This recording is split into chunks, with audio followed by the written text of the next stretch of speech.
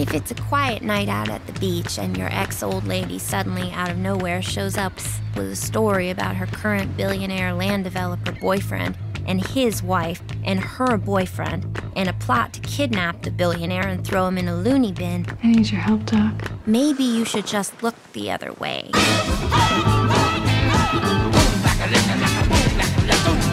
But if you're Doc, it may all start to get a little peculiar after that. Michael Z. Wolfman And Mickey Wolfman. Mickey Wolfman. has vanished. So where would I find him? He's technically Jewish, but wants to be a Nazi. And a girl don't necessarily want to get into difficulties with those folks. Got a spare picture I could borrow?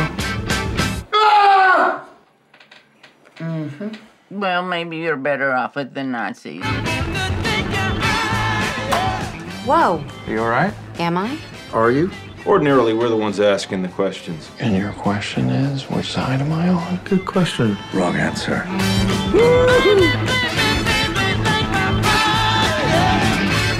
Choto, Kinichiro, Dozo, Moto Panakeku, Moto Panakeku, Moto Panakeku, Hai, Hai, Hai.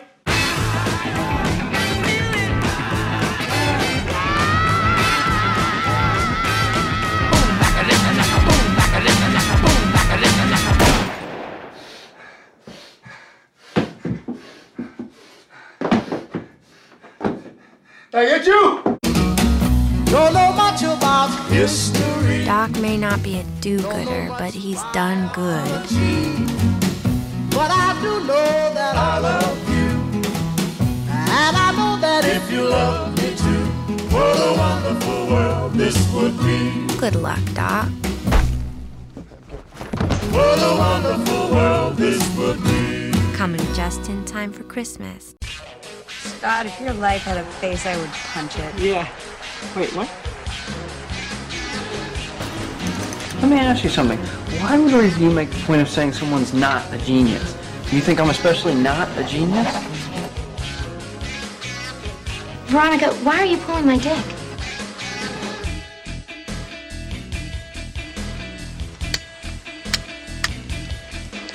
Suck my fat one, you cheap dime store hood.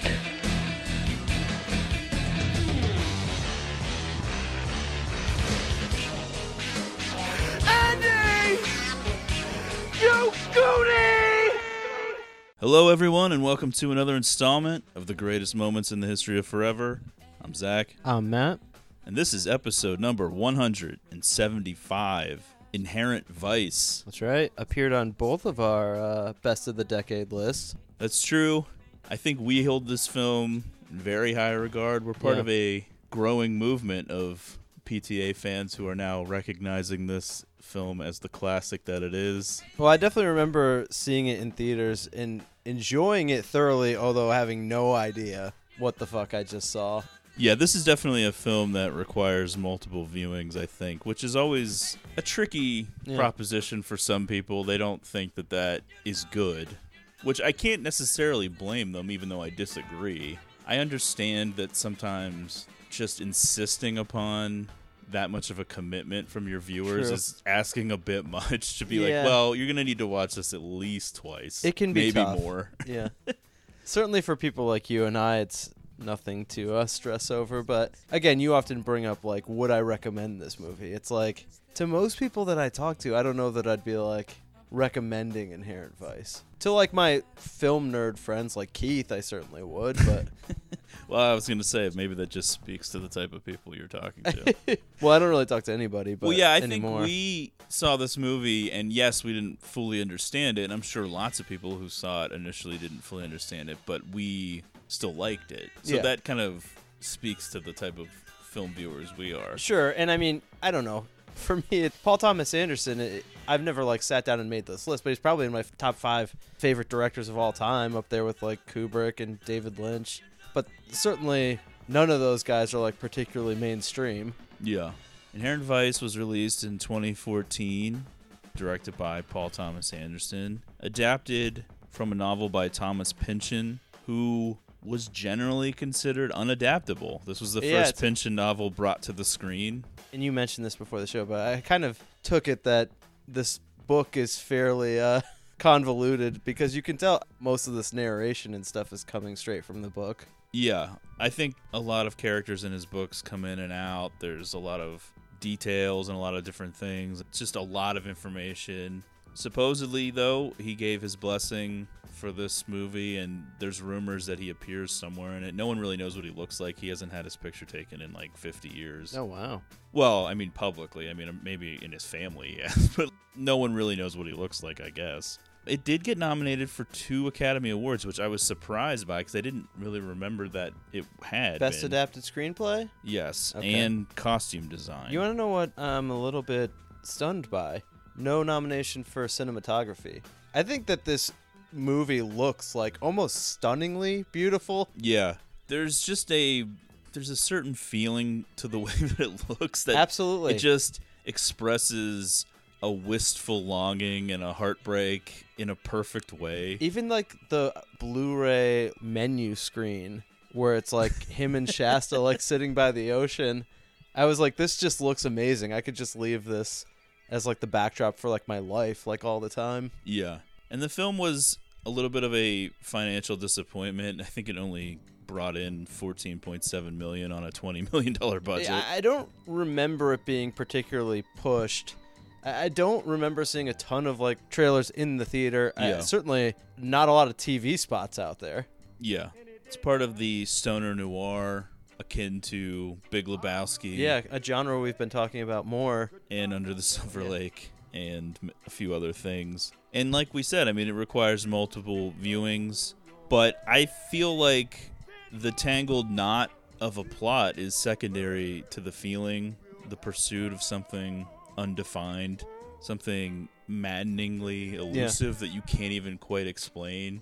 I think it traffics in nostalgia and sadness. Absolutely, yes. There's a sadness that permeates a lot of the characters, and sometimes it takes a little longer to pick up on it. Others, it's apparent right away, whether it's Doc or Shasta in the opening scene, but yeah. I think Bigfoot's sadness hangs over the film as well. Well, Doc Sportello, he's the lowly loner, obviously has taken like an emotional hit from this relationship ending that he hasn't quite recovered from. Okay, so I think we both feel like this is probably going to be a pretty jumbo-sized, detailed episode. It's going to be a lot. I would recommend you at least try to watch this film once before listening to this if you haven't seen it yet. It's a wild ride. It's a wild ride. We're going to do our best. Yeah. There's going to be a lot of quotes read by me. I used a lot of different sources to pull this all together. When we go through the plot, I'm going to preemptively explain things that aren't revealed yet so that we don't have to circle back all of the time, to try to just keep pushing it in one direction as best I can. I know, rewatching this recently was just like, man, there are a lot of plot points in this movie. Yeah, it's not unlike a lot of these other private eye noir detective movies where there's a lot of diversions, and sometimes the diversions relate to the main story more times than others, but I think both Pynchon and PTA saw this as like, well, we got to come up with reasons to get him from one girl to flirt with to the next. Yes. Which is how a lot of detective noir stories are. It's inexplicable why he's making out all of a sudden with Luz in the closet at Sloane's I love house. it, though. But yeah, but that's the type of movie it is. I could use like 80% more Luz. I was in on her. For some reason, I thought there was more. Yeah. She's mentioned again. Yeah, you always want there to be more. Yeah. And I mean, this movie, it's got a lot of talking points. We'll try to hit as many as we can. I'm just giving that as kind of an upfront disclaimer. I would recommend watching the film first. But before we start, let's remind our listeners to follow the show on Twitter at GreatestPod, subscribe on Apple Podcasts, Podbean, iTunes. Give us a rating and review if you can. Things really heating up. It's true. This episode should be released on Oscar Day. Yeah. And so we will do part 3 of our multi-part Give Us a Second look back at the year 2019. That will be coming up soon. Yeah. And we're just going to keep rolling with these Really? eps. Yeah. Recording this on a day in February when it was 61 degrees kind of has me longing for spring. And I feel like this movie just in like California on the beach. Yeah. I don't know. I feel like my mood and you know, just me kind of being in a perpetually poignant state I feel like my mood was really vibing with the mood of the movie. Yeah, I mean, I feel like I'm forever vibing with the mood of the movie. That little narration that Joanna Newsom does at the end about the passage of time. Oh, God.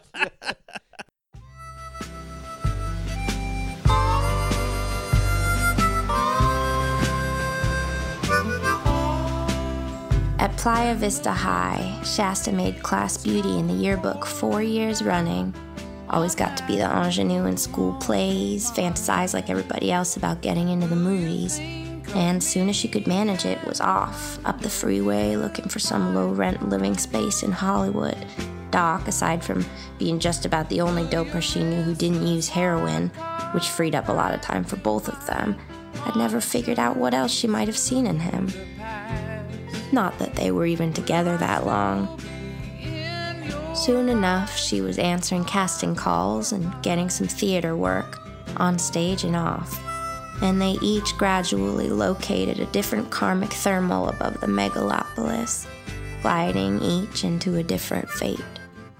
Inherent Vice is overwhelming the first time you see it. I think it's easier if you just let it wash over you and you try to experience the emotions rather than trying to figure out the plausibility of everything and how everything connects together and mapping out a plot. Yeah, it's tough. The plot comes and goes with you. There are times you feel like you have it pinned down a little bit and then it slides through your fingers and you're like, well, I'm not quite sure about this part of it. What is the Golden Fang? It could be any number of things as explained to us throughout the movie. Is Shasta Faye alive or dead? Who knows? Is any of this stuff going on with Doc Sportello real? Yeah, how much of it is a hallucination? How much of it isn't? Who knows? I mean, a lot of the details around his life seem like unbelievable. Yeah. He's a private investigator. It doesn't seem like clients are like lining up at the door, although he has a decent amount of them in this movie, shockingly. Yeah. Somehow has like, I mean, I know it's like a bit of a shanty, but he lives like right on the beach. Well, it was a different time. Yeah. There were sections of the beach that were probably more accessible for poor people. Not now. No. Everything's been claimed. And this beach is fictional. Gordita Beach is not a real place. Yeah, that's interesting. This takes place in Los Angeles, right? But it seems like a couple of the areas that they mention are fictional. Yeah. Also, the fact that his office is at a doctor's office. Yeah. Yeah, we don't get a lot of the potential backstory that could be filled in. How does in a novel versus a book? How does one become novel versus a movie? Doc Sportello? Yeah, where does the nickname come from? Yeah, and it's deceptively hilarious. There's funny parts throughout it. Paul Thomas Anderson, man, it's just like a master of tone. He can like operate in all these different tones in one movie and like kind of seamlessly swerve in and out of different tones. I don't know. It's not like jarring. Like you're able to just go with it. It's like a smooth transition. The film follows Larry Doc Sportello, played by Joaquin Phoenix, who I don't even think we've mentioned by name. Okay. Who was actually really good in this movie. Oh, it's an underrated performance from him. He gets a lot of recognition for Her, for Walk the Line, The Master, for this year Joker, which as of this recording, the Oscars haven't happened, but it seems like he's the front runner. Oh, wow. For Best Actor. I just feel like he's really good in this movie, and I think sort of was slept on by a lot of people. But he's a stoner hippie and private investigator in the year 1970 who was embroiled in the Los Angeles criminal underworld while investigating 3 cases interrelated by the disappearance of his ex-girlfriend and her wealthy boyfriend. And throughout the film, he partakes in various drugs. There's a lot of possible hallucinations. A lot of the movie is built upon paranoia and the feeling of paranoia. Also, his like self-awareness of his own dealings with paranoia and hallucinations. Yeah, which is sort of where it connects to Under the Silver Lake, which is like I would say a spiritual brother to this movie. Like if you're having to take notes, asking yourself if you're hallucinating. Well, I wasn't sure when he wrote hallucinate if he meant like he was or Tariq Khalil was. I don't know. Because the scene that Tariq Khalil was describing was also strange. True. I was thinking that would be like a great movie prop to have, like Doc Sportello's notebook, little notepad. We were talking a little bit before we started recording about Inherent Vice as a companion piece to Once Upon a Time in Hollywood. It's California in the dark shadow of the Manson murders. Charlie himself is name-checked a few times in Inherent Vice. Yeah. The 60s Hangover. Well, we're actually starting to see the negative downturn that doesn't happen, that's avoided by the events of Once Upon a Time in Hollywood. A few stragglers of the peace and love movement who never got the memo that the times have changed. The scene has turned rotten and a little scary. There's heroin, PCP. Flat top haircuts are in. Bad trips, skinheads and bikers, ex-cons, government conspiracies. Basically, out of everything that happened in the late 60s, the bad guys won. How this all applies to Shasta Faye and some of the other characters, it seems like they're swept up into this world, either unwillingly or semi-willingly. Shasta seems like she had some degree of willingness to become part of it. Semi-willingly. Although I think if you believe that every scene with her is real, you can kind of deconstruct her feelings, her potential regret or second thoughts about some of this stuff. Inherent Vice speaks to a marine insurance term, meaning things that can't be insured due to their nature, like eggs breaking. Yeah. As Sortilege puts it in the narration. That's part of marine law, actually. But it speaks to a fatal flaw. Yeah. And when it's applied to a person, what does that mean exactly? I think it's a great title, though. It works so well for a movie name. Inherent Vice can be applied to Shasta, but it can also be applied to the bummer days of 1970 within, I don't know, I'm going off the top of my head, I think it's a year and a half time span. Jimi Hendrix, Janis Joplin, and Jim Morrison all die. The Beatles break up.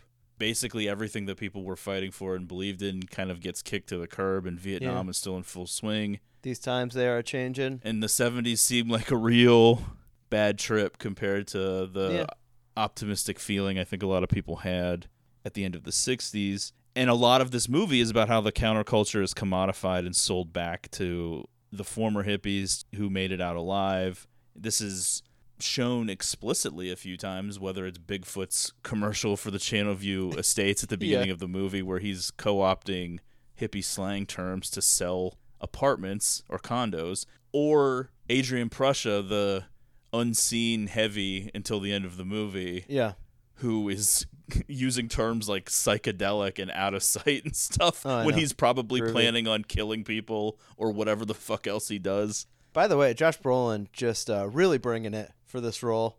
Yeah, for me, I know this movie is divisive. I think it's PTA's lowest score on Rotten Tomatoes, except, I don't know, maybe Hard 8 is lower. But even, I think, maybe I'm wrong, but even Punch Drunk Love might have a higher score. Oh, but wow. This was like down into like the 70s, where his movies are usually in the 90s or above. Oh, yeah. I just don't get it. I get like your regular moviegoers who really love simple things and Marvel and regular type movies not really being into it, and that's understandable and fine. I'm not even passing a judgment. But for people that write about movies and think about movies and are obsessed with movies enough to go into a career, you would think this would about move the writing needle about for those people. I just don't get it. I think it's hard for me to take someone seriously as a movie fan and movie obsessive if they don't get into this movie. Yeah. There's just so much there. The reason I brought that up was because you brought up Brolin's performance. I think every performance in this movie is great. Oh, yeah. The soundtrack is awesome. Really, it looks awesome. Even people who don't have that big of parts in the movies, like showing up and giving like pretty great performances in small roles. Benicio del Toro as as his lawyer. Martin Short. Yeah. I even love, who's the blonde? His girlfriend from the DA's office. Oh, Reese Witherspoon. Yeah, I just Reese Witherspoon. Yeah, I think there's a lot to enjoy here, and you just kind of have to let go of your pre-existing feelings about needing the plot to all connect and make sense right away and all be readily available to see without having to jump to conclusions in your mind or speculate or try to piece it together yourself. I think it is kind of like a jigsaw puzzle, but it's given to you with some of the pieces missing, and the fun is trying to fill in those pieces as to like, well, what does this mean? How could this have happened? Like, what are the possibilities that would have led to this? Yeah. It's definitely keeping you on the edge at all times, because it just feels like things keep happening without explanation, and you're finding yourself questioning what's reality. But then there's a lot of scenes that just sort of happen and things feel normal. Yeah, the genius of the movie, though, is that it all could be real. Right. It doesn't rely like so heavily on that. Yeah.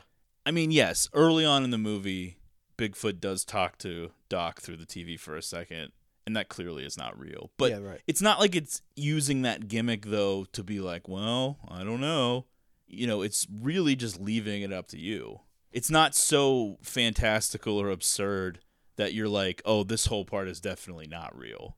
Yeah. You're like, well, maybe they didn't really say that, or maybe this little piece of it didn't happen, but you can definitely view this as if it's all happening. I mean, that's definitely a valid reading of the film. What do you think the history of Sportello and Bigfoot is? I think they've probably just crossed paths on some cases. Working in the same industry. Their relationship is definitely complicated, and I think there's more affection there on both sides than it seems on the surface, but in this recent rewatching of the film a few times, it's becoming clearer to me that Bigfoot is like a big driving force as to like what is pushing Doc in certain directions the whole time. He's definitely doing it throughout the movie, but there's that whole part where he says, I think it's time we have one of our talks.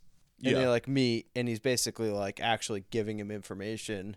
Yes. And giving him like suspects, basically. Yes. And Doc is thinking that it all is related to Coy Harlingen, but it's really related to Bigfoot's former partner. But he can't explain this to Doc because then Doc would probably fuck it up or wouldn't want to get involved with it. Doc is kind of this unknowing pawn in this larger game that Bigfoot is playing to get revenge for this partner who he was like probably in love with. Okay, right. There's certain context clues that maybe that was the case. But, okay, so one of the major changes from the novel was positioning the minor character of Sortilege, played by Joanna Newsom, as the narrator. Speaking of are things real, a lot of questions here. There's a lot of ways to interpret the Sortilege character. One of my new working theories is that she is a real person. Yeah. She is his friend. She does know the people he knows, like Dinas and Shasta Faye. But when she's doing certain narrations, that's just the voice that Doc hears in his head. She's like the voice of his conscience. Probably because she has a cool voice. Like, she just sounds good. Right. But there are parts of it that present evidence for either way of is she there or not. Because there's times where they're driving in a car, she's talking to him, and then just gone. A cut happens, and then she's just not there. There's no explanation. You don't see her getting dropped off somewhere. Well, that's the other thing. It's like we randomly have like some flashbacks in the movie, and some of this shines a light on the time when Doc and Shasta were actually together. Yeah, well, there's just the one. Yeah. The Ouija board sequence. Right. That's the only flashback. But yeah, Sortilege is in that too. Yeah. But then there's some other scenes where she's hanging out with him and Dinas. Yeah, at the beginning. Yeah. After Shasta Faye first comes in the season. Okay, but like, so she's still in the So mix. what I'm saying is there's parts where you can be like, well, she's not real because she just disappears. But like, I think we were talking about this before we started recording. There's also parts where she provides him information that he did not know. He's told at one point. The narrator version of her. But that's the thing, is there there might not be two versions. You could say that she's just Sortilege, his friend, and she's telling us the story after the fact. Okay, yeah. And so her narration is real, but he doesn't hear it. Right. Or you could say it's the sound of the voice in his head, or it's both. Yeah, because there's definitely parts where it's almost doing like inner monologue for him. Yeah, and she is giving details to things where it's like, would he have really ever told her all of these details? He seems like he would forget this stuff immediately because he's stoned all the time. So it's almost like she was there, but you know she's not there because you're watching the scene happen. Like when he's at Sloane and Mickey's house while the LAPD are like jumping in the pool, and yeah, she's giving a lot of detailed narration. It's like, well, she would know this stuff. So she does seem like omnipotent or something. Right. Do you think Doc would be able to like retell someone? That's what I mean. Like, no. Happened? Yeah.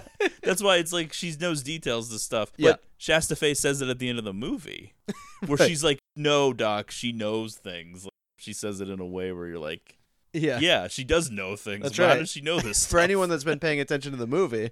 But it's changed from the book. Like, he took this minor character. That way he could present Pynchon's words as they were written in the book.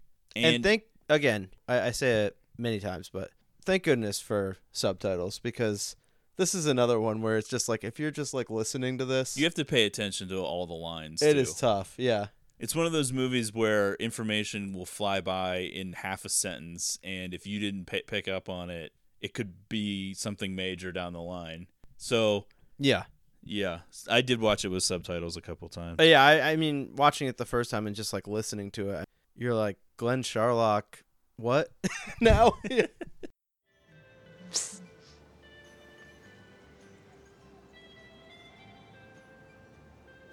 That you, Shasta? Thinks he's hallucinating. No, just a new package, I guess.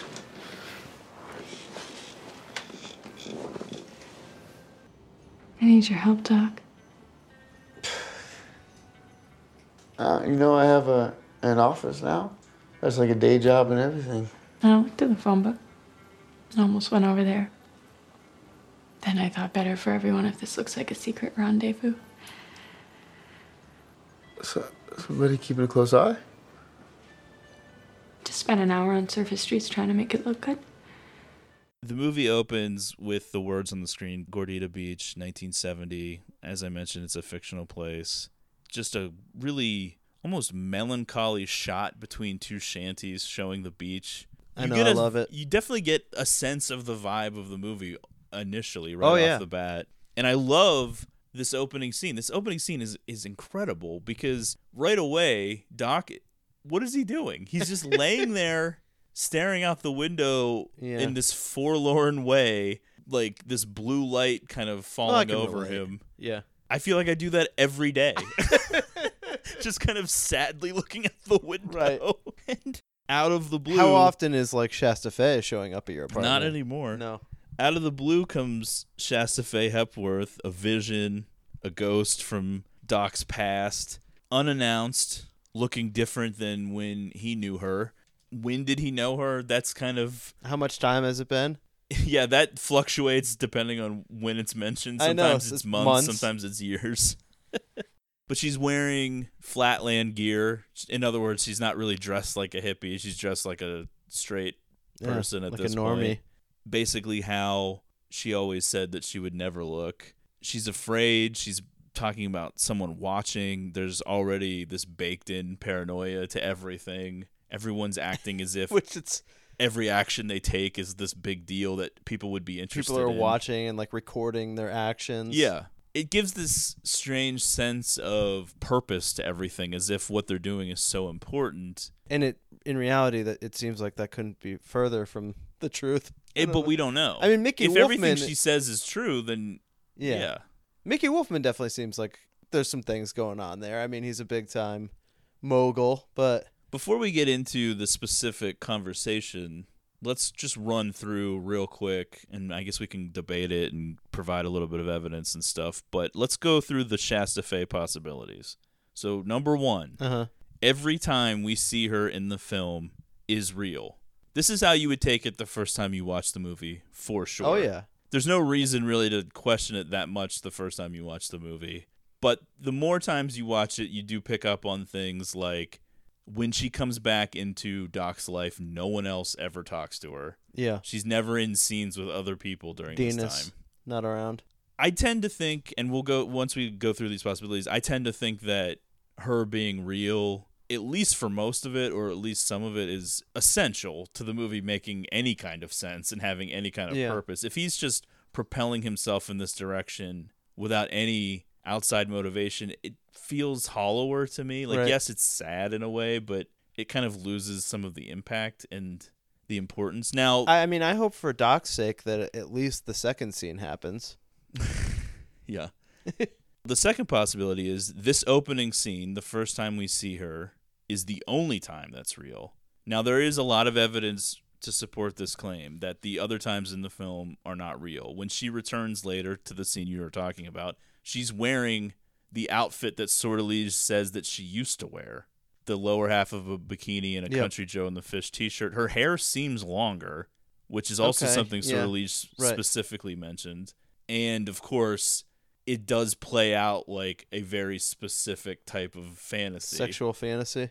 Where, I mean, we'll get to that scene later, but it's a semi-controversial scene, but it speaks to a very specific thing. Yes. And also, as I said, no one else ever sees her or talks to her. The ending is very ambiguous, and there are mentions throughout the film of this time period in the late 60s, early 70s where people would kind of drop out of sight and disappear, or they would die and you wouldn't know. It is strange, It's the pre-information age.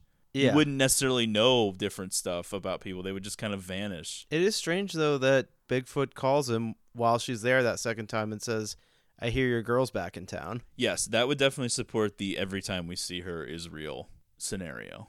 Meaning he was put onto this Mickey Wolfman thing by her, not by his own volition, and Bigfoot's phone call when she's back, that actually happens when she's there. Yeah. That does Right. seem to confirm that she went somewhere and came back alive. If you do go through possibility number 3, which is she's never real in the entire movie, that doesn't necessarily mean that she's dead or that she dies during the movie or anything like that. It could mean that. And there are references to drowning. And in that last scene between her and Doc at the end of the movie, she does say it feels like being underwater. Okay. But I don't know. I think depending on how you interpret the Shasta Faye thing affects how you interpret other things throughout the movie. I don't really even have a strong I don't know opinion one way or the other. I definitely think she's at least real in the first scene. I Right. do not subscribe to the fact that she's not real at all. Even the second scene feels mostly real to me, even though it's insane and kind of there's disturbing. a certain poignant feeling that you lose Yeah. if none of it's real. Because After I think in a that's- weird way it's sadder if they're just doomed to never really Right. recapture what they used to have. Is it possible that the second scene happens and then she just kind of drifts out of his life again? Anything's possible. Okay. I don't know feel if there's like- specific evidence for that, but I think anything is on the table. I don't know. I just feel like the interactions are all different after that.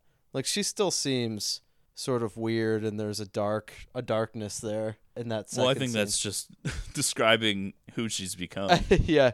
Weird and darkness. You see some shots of them together afterwards, and then obviously like the way the movie ends, it feels like there's happiness between the two that it's hard to believe. See, I don't read happiness at the end at all, really. I mean, other than she smiles very briefly when he makes the joke. It's like the end of The Graduate. Kind of, yeah. You know?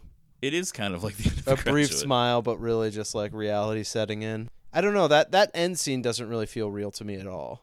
The Under the Silver Lake comparisons are here for sure because we talked about it very briefly in our best of 2019 list, but the whole element pushing that movie forward is kind of similar. This heartbreak, this sadness. I think the effect that Shasta Faye had on Doc is much bigger than it seems at first and much bigger than he claims to other people. I do like when Sancho later is like, I thought you were done with this sad bullshit. Oh, yeah. Because that is like such a thing like your friend would Right, say. yeah. You're like, it's been 7 years. Like, what the fuck's wrong with you? It's like, come on, Sancho. Yeah, you don't get it? But much of the film feels like it's about sadness, grief, loss, nostalgia. That ties in with Bigfoot's former partner who was murdered and everything going on with Coy Harlingen, Owen Wilson's character, as well. Oh, yeah. Except I think there's definitely like a poignant moment at the end where he returns Coy back to his family. Yes, that's and what- he's happy, but Phoenix gives like this perfect face as he's like waiting in the car, as if like he's happy that he could do this, but there's no happiness really waiting for him. Right. It's kind of this reserved, There's something thoughtful about expression. that even as a viewer, there's some fulfillment from sticking it out for this ridiculous story. Bringing that to conclusion, there's definitely some feeling of resolve there. But yeah, then you're kind of left with Sportello, and it's like, what's he going to do? And something happens, but what you're supposed to take away from it, I don't know. Yeah, even if every time we see Shasta Faye in the movie is 100% real, then at the very best, it's a portrayal of a doomed relationship. Yeah. That they've already gone too far. And maybe stop There's using no going drugs. back from where they've been. Right. You know what I mean? Yes. Like, yeah, they had this kind of angry, emotional sex that, like, sort of purged some demons, but Yeah, that's a hard one to turn back from. I feel What? like the moves that she pulled. yeah, and the joy that she got out of fucking with him about it, if Yeah, that's what she's doing. really. There's a lot. We'll get I've to that certainly scene. dated some There's- girls like that, yeah. I think, you know what? I think everybody has. Right. If there's one thing we could take out of this is that women are evil. That whole part where she's describing all of this stuff and he's like, guys love hearing this shit. it really, I was like, man, I have had some of these conversations where it's just like, shut up already. I don't want to hear this. Well, one thing that I noticed is that there are definitely at least two, maybe more scenes in the movie where we see a different side of Doc that we don't see through the rest of the film, where he plays this laid back, cool customer stoner guy who seems pretty carefree, and then in that moment he loses his cool a little bit, where she just like goads this out of him, and then at the end, very end, when he shows you that he's got a little bit of badass in him when he takes care of business, Totally, with Puck Beaverton and Adrian Prussia, kind of in a way that you never would have expected. Yeah, it's like it's letting something out there too. So Shasta, we're still on the first scene. Wow, yeah. Although we've talked about a lot of other scenes. Shasta has come to Doc because, in addition to being a hippie, he's a private investigator. Sortilege makes combo. Sortilege makes the joke that instead of being a gumshoe, he's a gum sandal. Okay, I love it. Shasta tells Doc that her new lover, a rich and powerful real estate developer named Mickey Wolfman, might soon be the victim of a money-grabbing scheme perpetrated by Mickey's wife, Sloane, and her boyfriend on the side. In this scheme, Mickey would be abducted and committed to an insane asylum while they took his money. Kind of crazy. There's a mention here by Sortilege in the narration about Shasta's emotions here, and there's definitely like an allusion to something more troubling that will become clearer as the movie plays out. And she just kind of goes, that's don't not ask. the worst of it, yeah.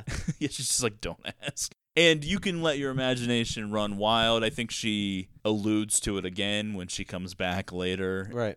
And when she's laying out all of her sins to him. This is, by the way, some life that Mickey Wolfman is leading. You know what I mean? When you get a look at his tie collection later, something to be desired. Shasta is also aware that Doc is currently dating Deputy DA Penny Kimball, played by Reese Witherspoon, and so there's hope that maybe big Penny Kimball fan. Penny can get involved and prevent this from happening. Yeah. It's unclear even to Doc, though, like what he's supposed to do about this. He's like, so you want me to, stop this from happening? Like, I don't know what I'm supposed to do. So I'm going to read a couple of quotes throughout this. You know, I know that maybe my quote reading is not everyone's favorite part. I don't know. I'm not but I feel like with this movie, I needed to drag in a lot of sources. When we did the Inside Llewyn Davis episode, I specifically mentioned the article by Kim Morgan on thenewbev.com. Oh, yeah? So this is the first one from that. And this is mostly about sort of, I don't know, what we've been talking about with how complicated the movie is. She says, obfuscation is a balm. Paranoia or conspiracy or lamenting the tangled reasons and non-reasons and imagined reasons for the end of a relationship, thinking of the past, of ghosts. Often these types of rabbit holes are comforting, as long as they don't become sinkholes. And often all can intertwine in a rambling interior narrative of connections and what-if thinking that busies your mind from what you're frequently avoiding, pain. Wistful memories are a lot more soothing even if they make you sad. In Paul Thomas Anderson's Inherent Vice, hippie, stoner, romantic PI, Doc Sportello listens when his ex walks back into his life and, bringing a labyrinthian mystery, says, "It isn't what you're thinking, Doc." He answers, "Don't worry, thinking comes later." It does, and sooner rather than later. Thinking that becomes muddied and strange and absurd and hilarious and ominous and beautiful and ugly, and what does this mean? Well, I've definitely been stuck in some of these sinkholes in my life. I think you're talking to King Sinkhole over here since I've been like 22. That's right, yeah. Yeah, I think there's a certain type of person that's going to ride the wave of Inherent Vice, and there's others that are going to drown under it. You know what I mean? Oh, yeah, yeah. Doc learns that everything is connected, and yet nothing is connected at all. He's pointed to Channelview Estates to find Mickey Wolfman, but it just so happens that Doc's frenemy, from the LAPD, Bigfoot Bjornsson, played by Josh Brolin, moonlights as an aspiring actor. He does the commercials for Channel View Estate, so there's already a connection. Yeah. And Here the we go. very next day, Tariq Khalil, a member of the Black Gorilla family, just so happens to come to Doc's office to hire him to find a guy named Glenn Sharlock, a member of the Aryan Brotherhood Tariq met in jail, who now owes him money. Glenn is one of Mickey Wolfman's bodyguards. Really unexpected alliance between these two characters. Yeah. Previously, anyway. And this is where Doc jots down in his notebook paranoia alert when he mentions Mickey Wolfman, because why is this all happening at one time? Right. I've had a lot of different theories about Tariq. We can circle back to it later, maybe. He doesn't actually appear again in the film after this scene. It's Michael K. Williams who played Omar. That's right, yes. From The Wire. A brief appearance, but a memorable one. I was trying to convince myself that maybe Bigfoot put him up to it, but that doesn't really connect with other things in the movie. It just seems like a crazy coincidence. I'm not really sure where it's coming from. It does seem odd. But again, it's like a lot of this feels odd because it's just like he operates out of a doctor's office. Maya Rudolph works at the front desk in just a memorable appearance by her. He's walking through the office and the other doctors are addressing him. Doctor? I don't know. It just seems crazy. But where this all leads and how this ends for him at the next scene, it definitely feels like he was being placed here on purpose. Yes. And that is confirmed after the fact. However, that's why I was trying to figure out who is pushing him in this direction at the beginning, because I don't know. I think like there are probably some people that either have this figured out or have their own theories that maybe think that we're stupid for not figuring all this stuff out. Oh, please. Is Shasta being serious? Is Tariq working of his own volition? That's two people pushing him in the direction of Wolfman and the Channel View Estates to find this Glenn Sharlock guy who just so happens is going to be the target of a murder that they're going to put Doc at the crime scene at. But that feels intentional to get the heat off of...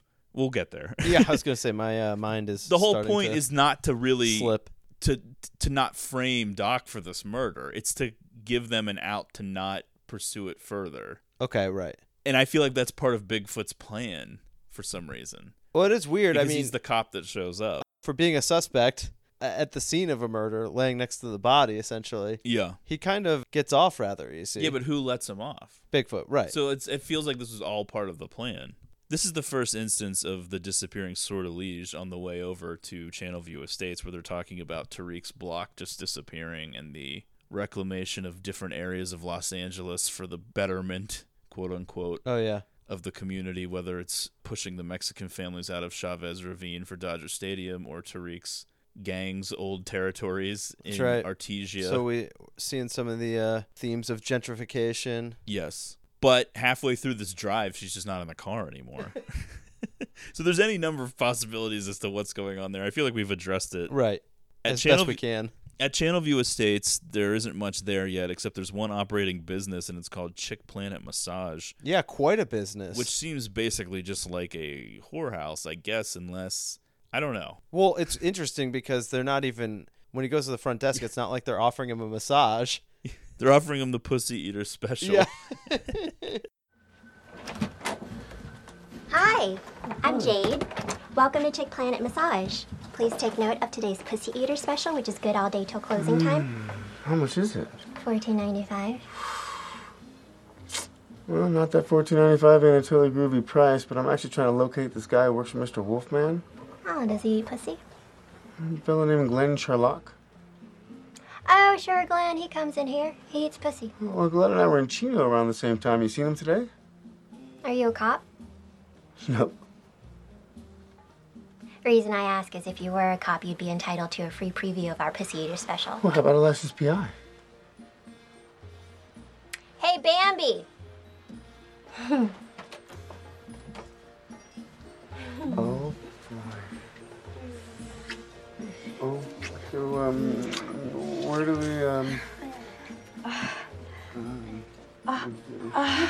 Not you, bone brain. Oh, see, I thought it was here. This is Pussy Eater specials. What that means is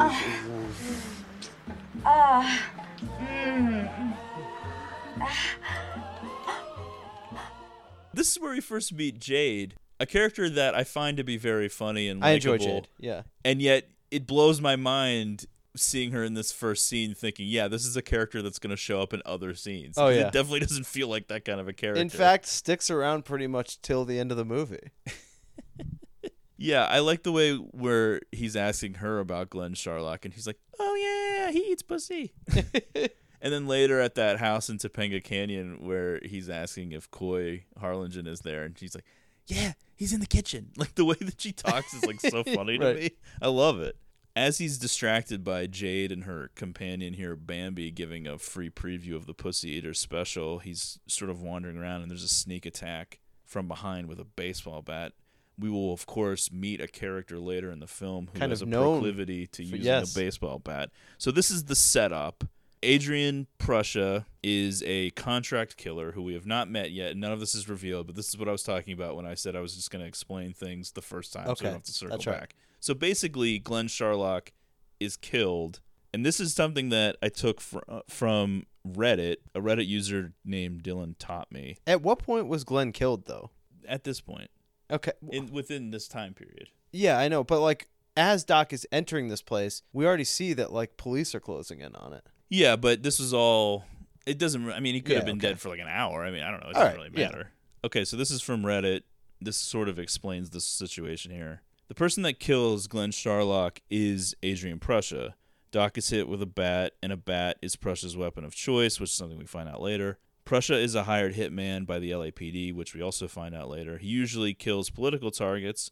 Glenn was running guns and Protechnik Wolfman.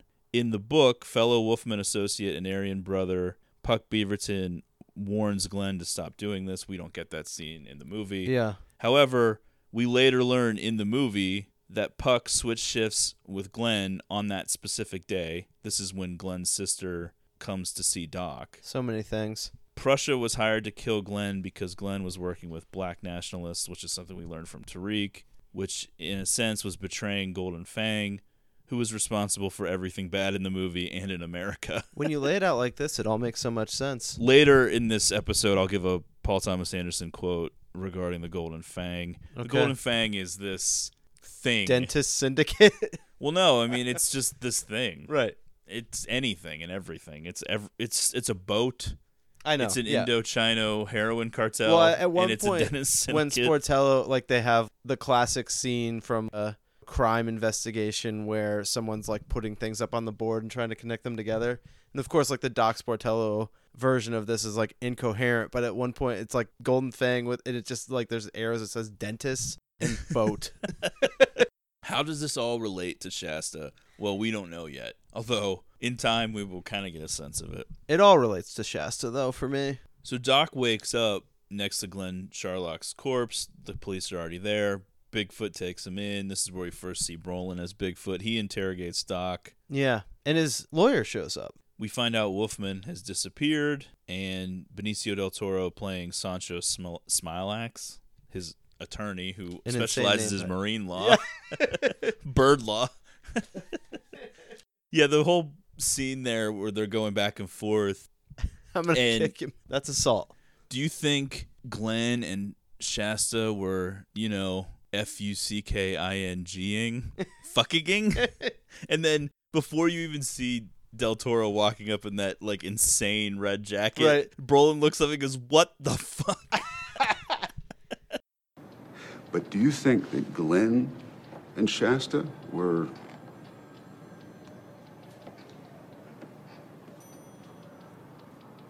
F-U-C-K-I-N-G-ing? Fucking-ing?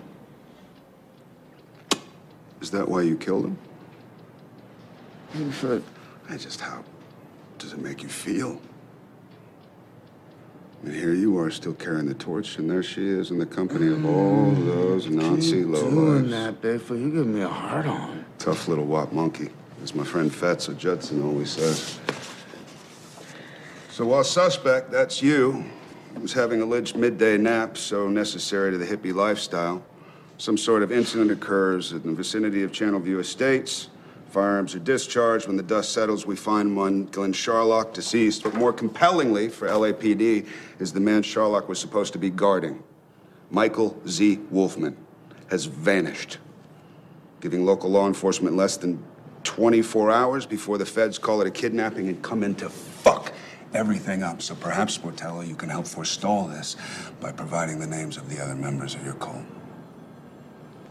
Cult? No one would ever be stupid enough to attempt this alone, which suggests some kind of Mansonoid conspiracy. Wouldn't you agree? No. Look, I've been referred to more than one time by the LA Times as a Renaissance detective, okay? Which means I am many things. One thing I am not is stupid, so purely out of noblesse oblige, I extend this assumption to cover you as well. What the fuck? Hey, Sanj. What's up, Doc? You know you have no case here. So if you're gonna charge him, you bet him.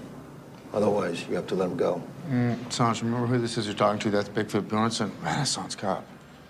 I know who he is. So, what's the beef here exactly? This doesn't have much to do with your specialty, which I understand is marine law. We got plenty of crime on the high seas, Lieutenant. Okay, well, so far we have murder and kidnapping. We can work in pirates if it would make you more comfortable. Either way, it's high profile. Yeah, but given your history of harassment with my client, this will never make it to trial. No, I think we could probably take this all the way to trial, but with our luck, the jury pool will be 99% hippie. Unless you change the venue to maybe like Orange County. Not as many hippies down there, you know. Sanj, who are you working for? Clients pay me for work, Doc. Clients pay me for work, Doc. So? I've decided I'm gonna kick Mr. Sportello. You don't kick him. That's assault. I think it's police slang, Sanj. It means cut me loose. I'll release the suspect at the impound garage. Promise? I promise. I think that some people probably had a hard time with this movie because it's so funny, but it's presented in a way that you're not sure if it's supposed to be Well, you're not funny. really expecting it to be funny based on the general melancholy feel to it at other times. The sadness at the center of the film at times truly circles around Bigfoot, most of all, maybe even more than Doc and Shasta. He is in mourning over the death of his partner on the force, a man who you could make a reasonable case that Bigfoot might have been in love with. And it only comes out in bits and pieces at first. Yeah. Slowly over time. They're leaning heavily in that direction when Doc is riding in a car with Bigfoot and Bigfoot is enjoying a phallic treat. Chocolate-covered frozen banana. Is Bigfoot the architect of Doc's involvement? Is he the unseen guiding force that is helping Doc tie all of these disparate threads together? There are certain similarities in their situations. Doc is mourning the end of a relationship. If you buy into certain other theories, he could be mourning the loss of Shasta as well. Okay. There's definitely a way to read this movie that Doc only hears what he wants to hear and disregards the rest, to paraphrase Simon and Garfunkel. Shasta Faye, she's gone. Yeah, people have referenced that scene as if he is really telling her that she's dead and he kind of is inventing the rest of it. Okay. There's no real way to prove or disprove any of this stuff, though. It's all kind of floating in the air. It's a fun conversation piece, though. Yeah. So as you mentioned, Bigfoot calls Doc after Doc is released, and Shasta has vanished too.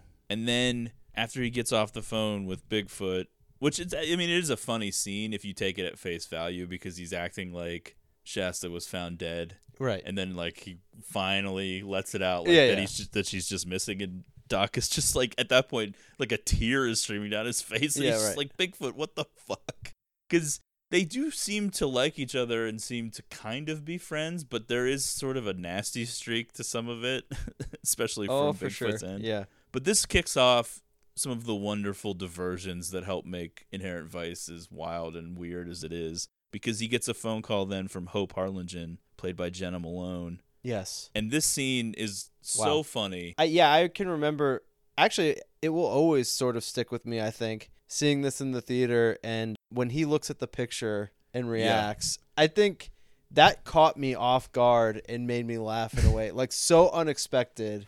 It's a great scene from top to bottom, though, because he plays sort of this wonderful straight man, like reacting to Hope's story as if what she's saying is acceptable and normal. And it's like fucked up and weird. I know. And then he's taking a sip from his coffee when she goes, there was puke and shit everywhere, and he kind of like coughs back into his cup. Oh, yeah. And he's just kind of going, yep.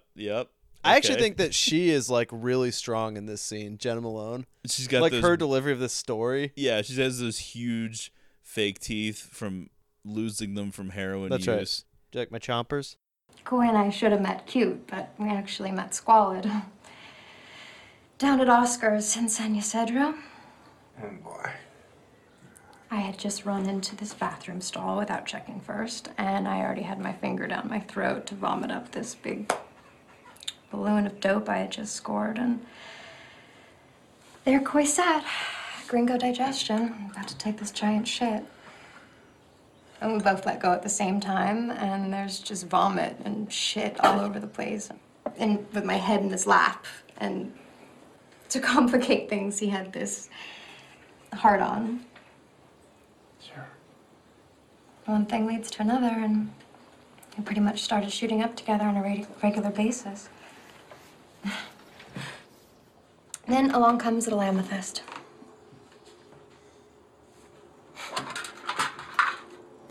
don't know if you have the stomach for it, but this is what we had her looking like. Everybody helpfully pointed out how the heroin was actually coming through my breast milk, but who could afford formula, you know? It's a long way from where we are now. Yeah, no, it seems like you're doing real good. I'm a drug counselor. Sorry? A drug counselor? Uh-huh. Trying to talk kids into sensible drug use.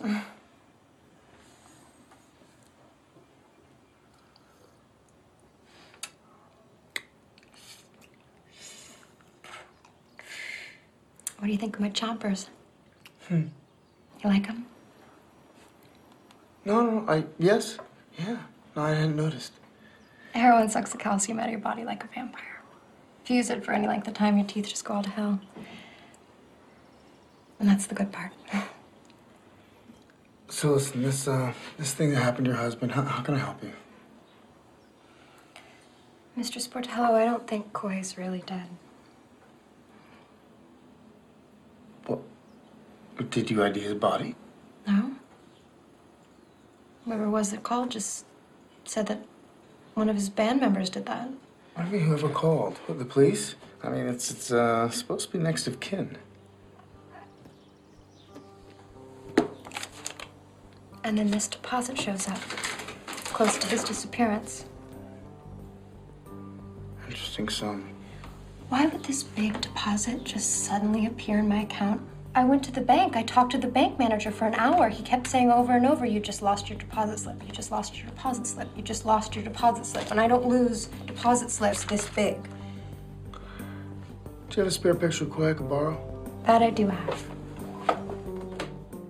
So she tells Doc about her dead husband, Coy, who she doesn't really think is dead. And she has several reasons for this, including a large bank deposit. You lost your deposit slip. You lost your deposit went slip. into her account the day that he went missing or dead, quote unquote.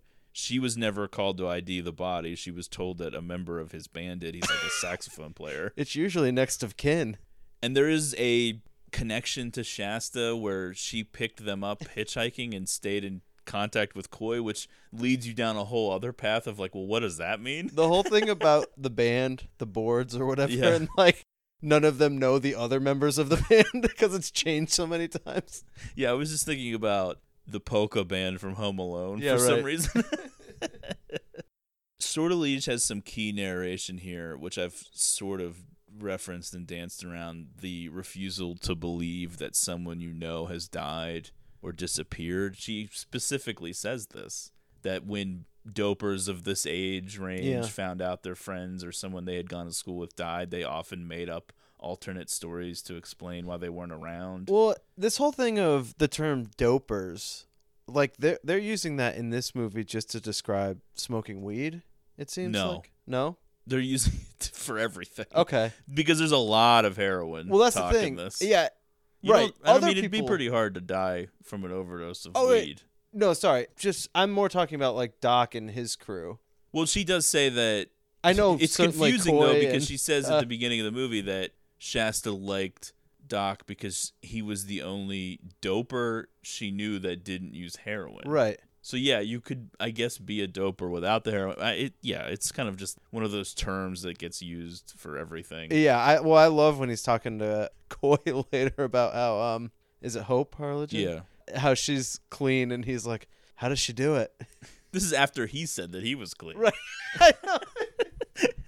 Yeah, there's a lot of like subtle little jokes that don't even seem like jokes until you think about them, and you're like, that's kind of funny. Right. So basically, in addition to this little journey that Shasta has sent him on that has led to the death of Glenn Sharlock and being tied into that, now he's seemingly unrelatedly been pulled into this Coy Harlingen thing, only to find out eventually that Coy is tied in with all this too. And so how does this all happen? And it's like, well, the plausibility in these detective noir stories never really matters. It's just getting you from one thing to the next. Oh, yeah. The web of all of these different things connecting is sort of what makes it interesting and unique, but the plausibility, like how realistic is this, doesn't really matter. Oh, sure. Next, he goes to see Sloane, who is Mickey's wife, who's carrying on this affair with her spiritual coach named Riggs Warbley. I'm in on Sloane. I think she's kind of a babe. I thought it was funny when Riggs made some joke about Small Bill's sequential, and she's like, I'm sorry, he's always making terrible jokes. I was like, that's me, and Riggs is you. That's me on the podcast. That's right. I'm like, I'm sorry, he's always making terrible jokes. Yeah, I wish I had a body like Riggs. I wish I had a body like Sloane. Yeah, this scene is very strange. The whole point of it is to try to trick her into revealing the name of an institute where potentially they could have put Mickey if the scheme that Shasta had been referring to had actually played out. And in a way, that is exactly what happens. Right. For whatever reason, he doesn't follow up on it until way later. Yeah. There's the housekeeper named Luz. There's the LAPD basically just having a barbecue and jumping in the pool rather than actually just investigating all-day party. Her missing husband. Luz just like shaking her ass right in Doc's face at one point. Yeah, she's just this like oversexed woman who seems to be pretending to be a housekeeper. Well, I love the part later that when like Shasta's like, we all just love Mickey, like me, Sloane, Luz. I mean, again, this was like some life. Well, Luz does say that he only fucks her in the shower. Yeah. And she never got to do anything on that groovy bed. Right. And she's about to fuck Doc, Poor but Luz. then Sloane like calls Luz away. Yeah. Yeah, it's just a wild scene at the Wolfman estate, and no one seems that concerned about where Mickey is. They're like, oh, he's missing, but, you know, whatever. Well, he does whatever he wants. And this is the perfect example of just getting your main character from one woman to flirt with to the next. Oh, yeah. He's just randomly making out with Luz for a second, and then she's out of the movie, and then it's just on to the next thing. Well, and this is where we see the aforementioned tie collection. Yes. And I love the backstory here. Just like every chick that's a part of Mickey Wolfman's life was posing nude and being stitched onto a tie. Yeah. A custom tie with their name. Where would you wear ties like that if you were a respected businessman? Listen, it was a different time in 1970. Bigfoot arrives at the house, and this part, I don't really understand what's happening, although it is funny. I guess, is this just some point where Sportello's just like, well, Bigfoot's here, so I just have to fuck with him? I don't know. It feels like maybe when they do shit like this, because what happens is Sportello basically through ESP senses Bigfoot arriving, then he runs outside and then jumps onto Bigfoot's cop car for no apparent reason. Yeah, and Bigfoot just starts like stomping on him. Drags him off the car and just starts like stomping him. And I'm like, is this a show they put on so no one knows that they know each other and have this and collaborate? Yeah, I don't know. But after this all plays out, we meet Penny, Doc's part-time squeeze, played by Reese Witherspoon. Definitely some inspired casting here, playing on the Walk the Line connection. I guess Joaquin and Reese are like really close and have like this unspoken way of communicating that they just kind of know what they're gonna do, and they act like really well together. And PTA and Joaquin were like, well, we should write more scenes for her, and she was like, no, it has to be the way that it is. Oh, wow. She only worked on the movie for like 4 days. Yeah. She's good in every scene she's in, though. I'll say that. Yeah. I like whenever he's trying to explain himself and he was like, I was calling day and night. And she's like, day and night, really. Like, the way she's talking when he's talking is really funny. Now, I will say, I mean, you're looking at Doc's life and being hung up on this Shasta character, and certainly there's a lot to like there, but I mean, Matt. If Penny was in my life... You know how it works. I do, yeah. There's nothing more relatable to me. I know. Than this. I really get into the scene where he's talking to her about coming over, and he suggests that she could come over to wash his feet. And she goes, ew. But I could bring you a pizza. I'm like, oh my gosh, is this my dream girl? She's sort of going to get involved in this investigation. She definitely... Also willing to hang him out to dry. Well, yeah. She seems like she has some jealousy, though, over Shasta Fake. She's kind of grilling him about when they stop seeing each other. And then he lies and says that Shasta Fake called him rather than came over. Oh, yeah. So the FBI is involved now, and they're investigating Khalil. So, yeah, she sets up Doc basically to get pulled into a room with the FBI to answer questions about Tariq Khalil. So what is the deal with Tariq Khalil? Never really explained. Unclear. Is it all just a coincidence that he sent him looking for Glenn Sharlock at the same time that he got pulled into all this other stuff? I was trying to... A lot of coincidences here. I don't know. I was trying to come up with, like, well, what is happening here? But I don't know. It might just be a coincidence. I couldn't really...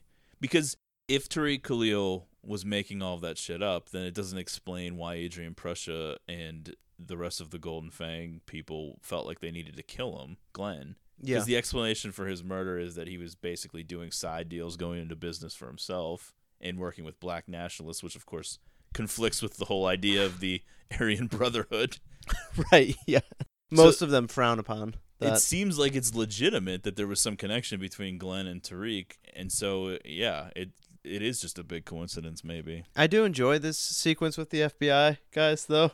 Yeah. What's going on with all of them picking their noses? Yeah, it seemed like there was some sort of a signal going on there when he was, like, hitting on things that later are confirmed by Sancho when he's talking about how they want to sell Vegas Strip properties to non-Italians, which I think is a reference, of course, to the mob owning much of the casino business. That scene, which comes later, is also very funny because Sancho's like, they want to sell casinos to non-Italians, like when Howard Hughes bought the Desert Inn, and then there's like a long pause, and Doc is like, Howard Hughes is Italian. And Sancho just closes his eyes like, oh my God. Jade reaches out to Doc, leaves him a note at his office telling him where she works, apologizing, I guess, for whatever happened. She says, yeah, I guess being a willing witness to put him at the scene. She works at Club Asiatique or something like that, and she wants him to come see her. She needs to tell him something. She also writes, beware the Golden Fang at the end of the note. Right. This is the first time that anyone has said Golden Fang. It kind of becomes this thing that looms over the rest of the movie that's, like everything else, not really explained. Yeah. It's just sort of a generic thing. When he goes to see her at the club, she reveals the setup at Sharlock's murder. She says that she figured it wasn't a big deal because he was going to be there anyway, and she didn't really feel like she was doing anything. Doc just kind of seems bewildered by this and goes, yeah, I don't know what you're talking about. Like, why are you apologizing? I don't even know what you're saying. And she mentions Puck Beaverton and his swastika tattoo, and this guy, of course, will be tied in with Glenn and Adrian Prussia and everything else.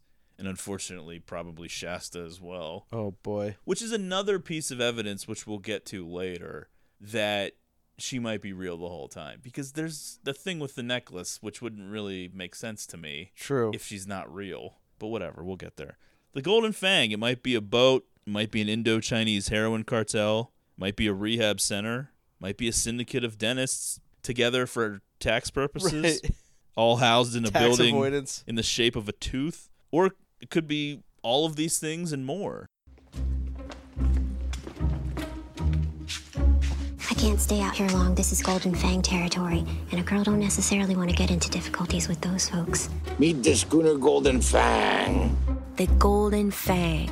Golden Fang? She's not just a boat, Doc. She's much more than that. A boat? An Indo-Chinese heroin cartel?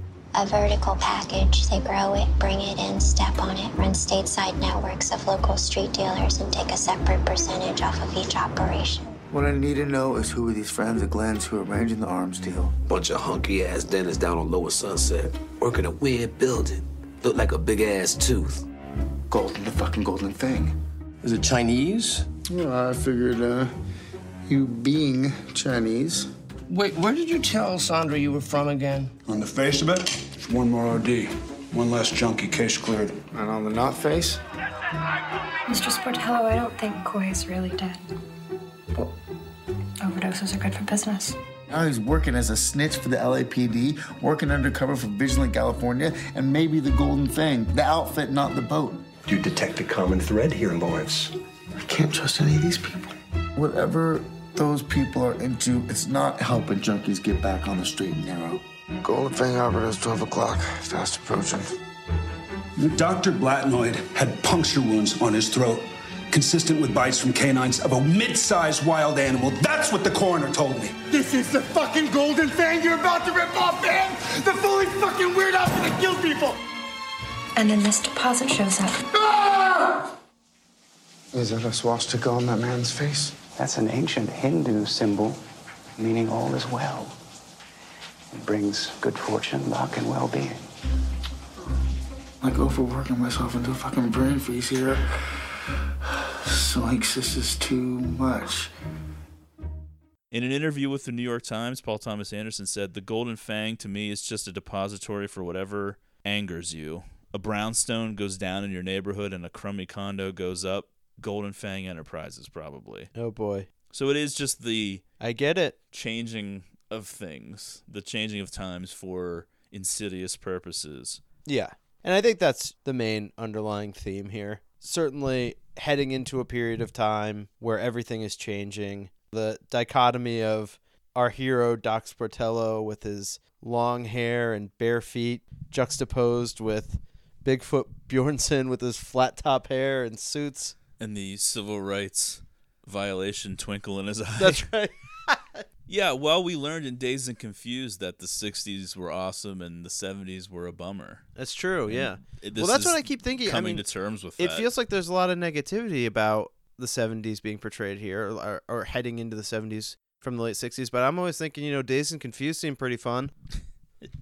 There is the tendency of people to not really appreciate what they're living in at the time. It's true, yeah. Like, what do you think in 20 or 30 years when they're making movies about the time we're living in now? Like a Trump presidency? I mean, the war will probably be over. Okay. They'll look back at that The 2020 coronavirus is coming. Super Bowl halftime show and just like, wow, J-Lo looked good at 50. After Doc speaks with Jade and she warns him about the Golden Fang, which she says is... I like when he's like, is it a band? And she's like, you wish. Yeah. After he speaks with Jade, Coy Harlingen himself walks out of the dark. This is actually alive. Owen Wilson. This is one of the parts of the movie that I just enjoy for the aesthetic of it. I think it's really cool how they shot this scene like on this dock in like the fog. Yeah. And like the way that they're interacting, like whispering to each other and like lighting a cigarette. Yeah, the first time that we saw this movie, it really just threw me for a loop. Oh, yeah. And I'm just like, okay, he is alive, and we found it out literally like 5 minutes after the fact. Okay. He's seeking Doc out, not knowing that all the while his wife, Hope, has already hired him as well. He says he's been staying at a house in Topanga Canyon. He's just like the easiest private investigator to find. A lot of people look he's at like him up. the hippie guy, the guy that Yeah. are the people that are in the scene. Right. That's true. Yeah. You also have to think in a pre-internet age. I mean, people were probably more prone to using. It was all word private of mouth business. A lot of recommendations in the hippie world. There wasn't as much information available to a regular person, so you needed to rely on private eyes to find people and to Yeah, you track couldn't stuff Google down. it. Yeah, there was just no way to do anything. I don't know how people were living. Oh, well, that's the Seems thing, though. crazy. It's like you couldn't Google what you were trying to find, but you also couldn't even Google a private investigator. Yeah, so like, where are you gonna find one? Hope says that she got the number from a head shop. So apparently he's like putting his number up on like bulletin boards or something. Coy will later reveal that he's a police informant, kind of playing both sides of the fence, and now he's mixed up with dangerous people who seem to also be related to the Golden Fang. He fears for his life and just wants to be able to go home. This is part of the movie that really confuses me. I'm never really sure. especially when eventually at the end of the movie when Doc is negotiating for Coy's freedom and Doc says to Crocker Fenway, he says, I can square it with the Heat or the police, but I'm basically negotiating so that you can take care of the other half of this, which is like the Golden Fang. And I'm like, well, what is the relationship?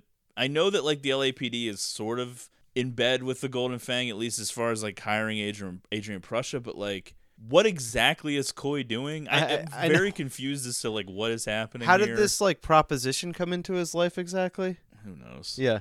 It speaks to... Because he says like he was accepting it because it was like the only way that he was going to separate from his family and not have his kid look the way it looked anymore. Well, think of it like how things play out in Under the Silver Lake when things get crazy. Yes. This is just confirming a conspiracy theory. Right. That these nefarious groups, which of course would include something like the LAPD and also this group called, what is it, Vigilant America or whatever it's called. Okay, yeah. That they would recruit people from within, quote unquote, the scene and weaponize those people against them unbeknownst to the people in the scene. So the scene later when he's with Penny, Doc, watching on TV, Sleeper Coy cell agents harass Richard Nixon at a rally. Yeah. As Penny says, it gives him street cred to then be able to infiltrate any group. Right.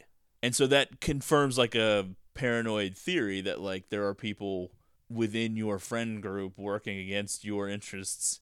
This is also at a time where, if you noticed, Aryan Brotherhood, Black Guerrilla Family, all these militant groups are referenced. Right. There's a lot of like crazy activism going on because of Vietnam, the Civil Rights Movement, Black Panthers, et cetera, et cetera, et cetera. Yeah, a lot of There's a lot of fear forces and mistrust going on with the government. Oh, sure, yeah. You can say like, well, this seems not really plausible. Like, why would they go after this random saxophone player? But that, of course, is what the whole point is, that he's just this guy. Yeah. And all of a sudden, he's a symbol for the potential to infiltrate these groups and work against them. I love, like, the life that he is, like, leading to. And I love how he just, like, continues to pop up in, like, every scene for the rest of the movie. Well, he says that he got clean. I guess he does think that he got clean from Chris Skylodon. Yeah. Which we haven't even got to that yet. Right. Which... we should mention that is the name that Sloane gave way back when. I mean, like we said, there are a lot of details, and sometimes we're going to miss something. Things come full circle. So Chris Skylodon is the name of a place up in Northern California that's like a rehab center, but it turns out to really be more like a cult. And it's all tied in with this fictional actor named Burke Stodger, which... yeah, this doctor that works there and is like giving the tour later. Yeah. It's like insane. And Sloane, when we were at the Wolfman House, said that Chris Skylodon meant serenity, but we're going to find out later that's not true. Right. All right, so I just wanted to get that out. So back to Coy and Doc. While Jade referred to the Golden Fang as an international drug smuggling operation, Coy and then later Doc's lawyer Sancho believe Golden Fang to be a mysterious boat, one that imports and exports things, is kind of a secretive thing, and one that was boarded by none other than Shasta Fe the last time it sailed, which we'll find out that later. Yeah. And this all has something to do with Burke Stodger. Too many pieces of information. There's a lot coming at you. Yeah. So Burke Stodger is this fictional movie star, and he's the original owner of the boat. He's the poster boy, though, for Reformation, transformed from a blacklisted communist to a committed reactionary. And this is key, though, because this is really what a lot of this movie is about. It's the brainwashing ever present behind the scenes in Inherent Vice, because it's more than just the vertical integration, as Jade puts it, of the heroin, the treatment for heroin, the treatment for losing your teeth for the heroin, et cetera, et cetera. It's also this idea of what I said at the beginning about the co-opting of the culture and selling it back to them. Yeah, yeah. And profiting off of this anti-war, peace and love, whatever, and basically the sinister nature that's creeping into it with skinheads and swastikas and all this other shit. Yeah, sort of like the anti-hippie movement at this the bad point. trip of heroin replacing pot and LSD, and just things taking a turn for the worst. Because when Sancho explains all of this stuff about Burke Stodger to Doc in a funny scene at a restaurant where they order like the most horrific sounding things I've ever heard, and even the waitress is like, "You're gonna want to get good and fucked up." Oh, that's this right. meal. Yeah. Some of the stuff that Sancho says though here is kind of key, in my opinion. He says it's a horror story talking about this. He's talking about what happens to the boat, but he could be talking about what happens to the culture. Oh, true. What's happened to the movement, what happened to the country, what happened to Shasta. And he later says, she's not just a boat, Doc. She's much more than that. Okay. And this is all somehow tied to Wolfman and this Vegas deal. In the book, there's a whole Vegas trip that Doc goes on that is completely removed from the movie. The FBI wants white owners on the Strip. This seems like, it's never specifically said, although he does say non-Italian, so it seems like kind of an anti-organized crime maneuver by the FBI. Okay.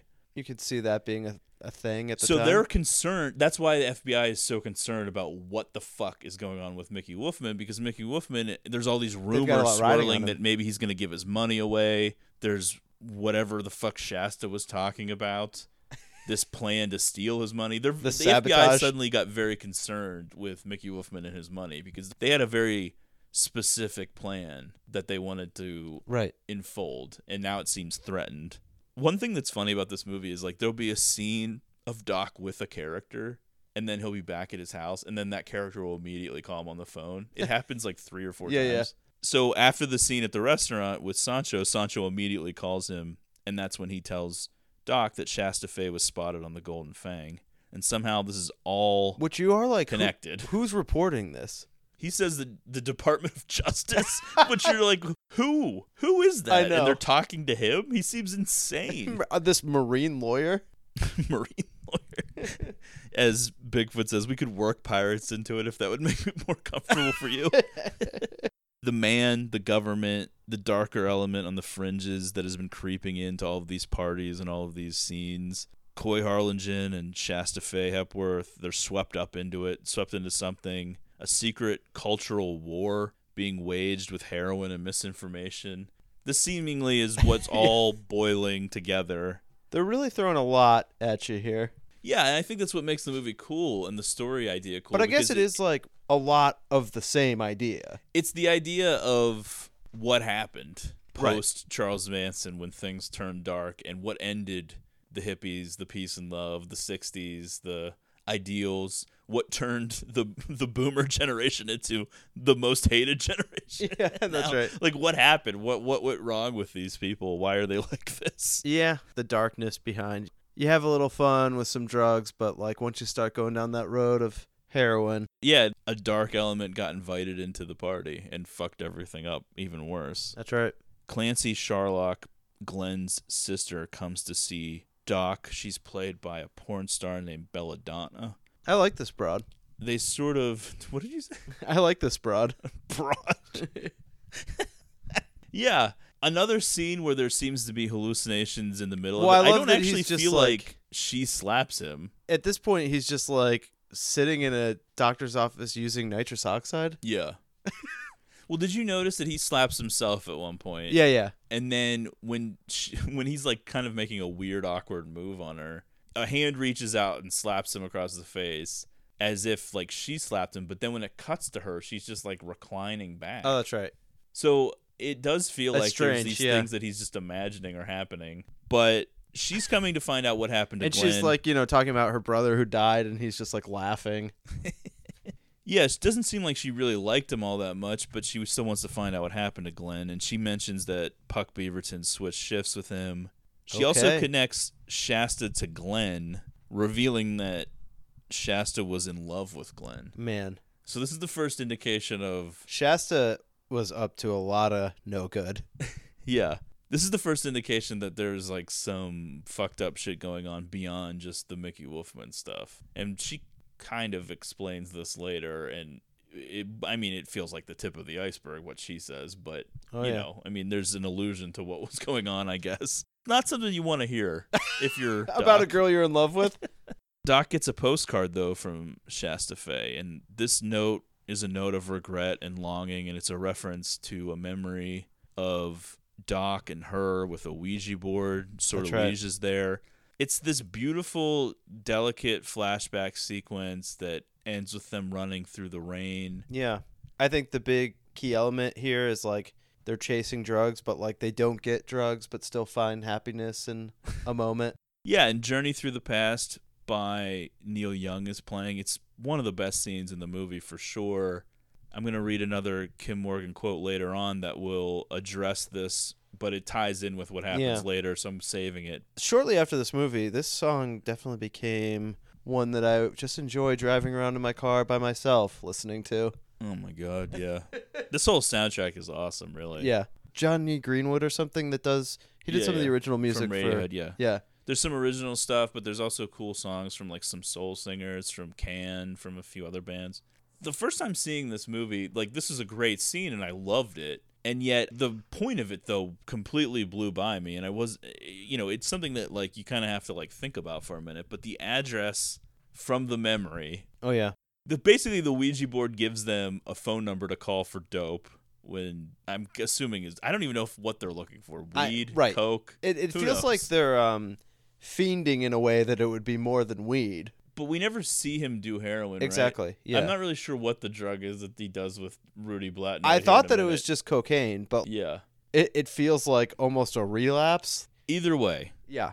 In this memory, Please. the Ouija board gives a phone number. They call this number. It's like a pre-recorded message telling dopers to come to this specific address because this is a great drought going on where nobody can score. So Doc The great and drought. Shasta run in the rain to this place, and it's an empty lot. But they seem like they're having such a great time anyway. And I do love the narration here where Sordelli is just describing kind of this wistful feeling about how it was like this positive, fun memory, but at the same time, it was towards the end and she was already halfway out the door. Yeah, it's just a great narration there. Yeah, and it definitely like hones in on a very specific feeling that I, haven't had in a long time, but certainly there were times in my life. But the address from the memory takes Doc to a large building there now, which is shaped like a golden fang. Yeah, kind of ridiculous So looking. the implication is that she brought this memory up on purpose to point him in that direction. Okay. I guess. Shasta Fay guiding him through.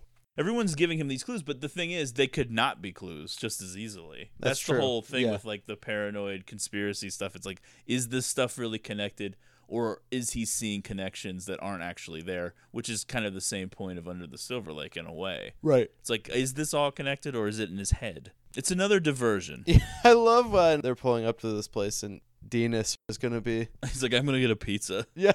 And then he comes back with the steering wheel. And Right. He's like, I don't know how to drive. Yeah.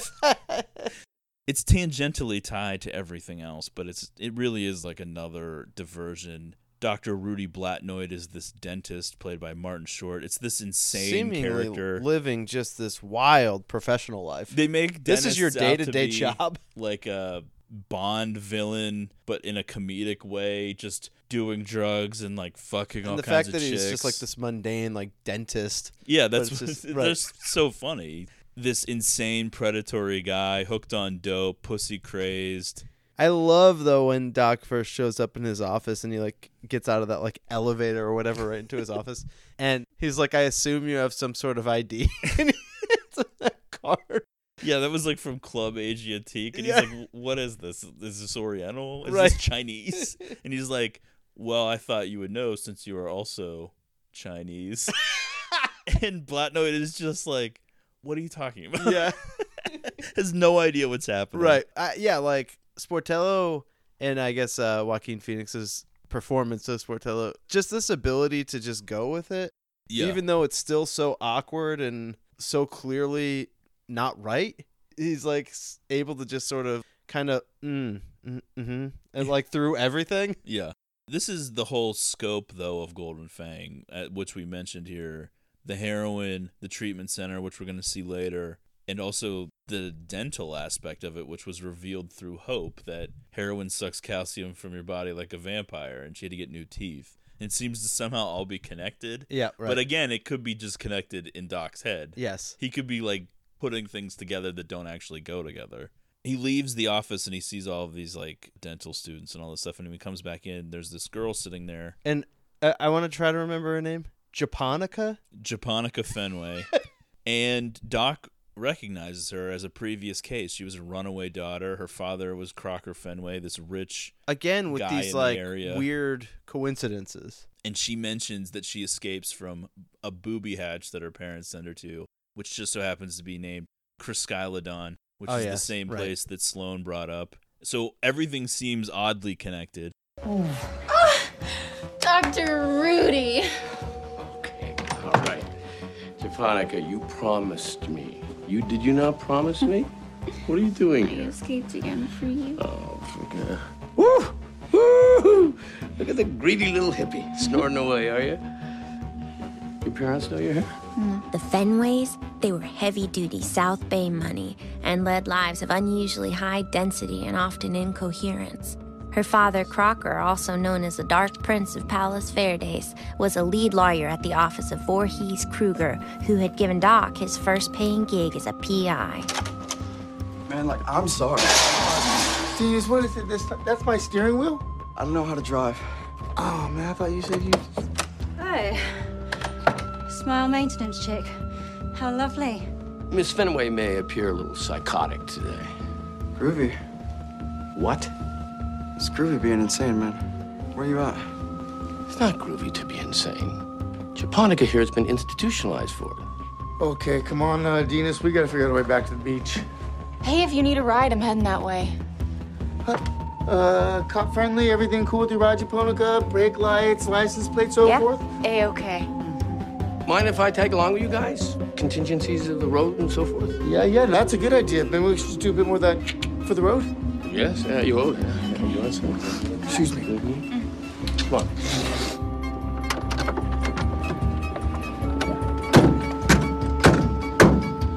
What's in that bag you're stuffing under Doc's seat? Pay no attention to that bag. Only make everybody paranoid. Though he may have rescued Japonica from a life of dark and unspecified hippie horror, apparently restoration to the bosom of her family had been enough to really drive her around the bend. Oh, fuck! Fuck it, asshole! Fuck, I can't! Okay, we are so fucked! I got so many... Are you the Great Beast? No, that's a policeman. You know you're driving without your headlights, ma'am? But I can see in the dark. Perhaps you shouldn't be driving then. I'm gonna need to see all your IDs, please. And what is this all about, sir? Any gathering of 3 or more civilians is now considered a possible cult. What? It's Charlie Manson again? Criteria includes reference to the Book of Revelation, males with shoulder-length hair or longer, and endangerment through inattentive driving, all of which y'all have been exhibiting. Oh, I don't think so. Man, listen, this is a Mercedes. Okay. It's only painted one color. Y'all hang tight. That should count for something. Should get a point. Okay.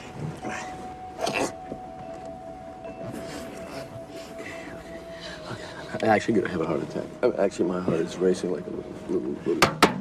What? Yes, sir. I'm gonna hand these in, Mr. Sportello, and as long as there aren't any wants or warrants I don't know about, I won't hear any more about this.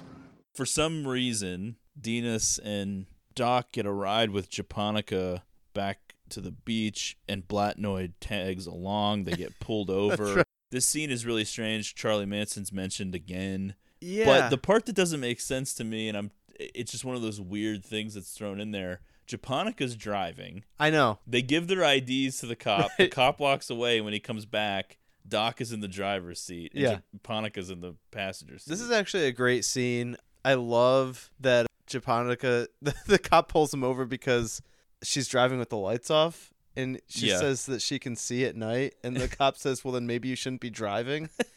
But I love how he starts citing that they're because he approaches, like his hand is shaking, like his gun hand, which is kind of alarming. But he starts citing things like groups of 3 or more. Like males with shoulder length hair. Right. Citing the Book of Revelation. Yeah, it's like references to the Book of Revelation. And at the end of it, he's like, all of which seem to be on display here. Yeah, and Dinas is like, what? Charlie Manson again? And then he's like, well, we're in a Mercedes-Benz, and it's painted one color. That should count for something. And Martin Short, I mean, we're almost underselling how funny he is. Oh, he is great in a short but memorable smoking appearance. hot receptionist comes in at one point when they're back at the office. He's like, there's a problem with your couch. And then he just starts taking his pants off while he's walking running towards with her. his pants falling down. And then in this part, when the cop walks away, he's just like, I'm having a heart attack. I'm actually having a heart attack right now.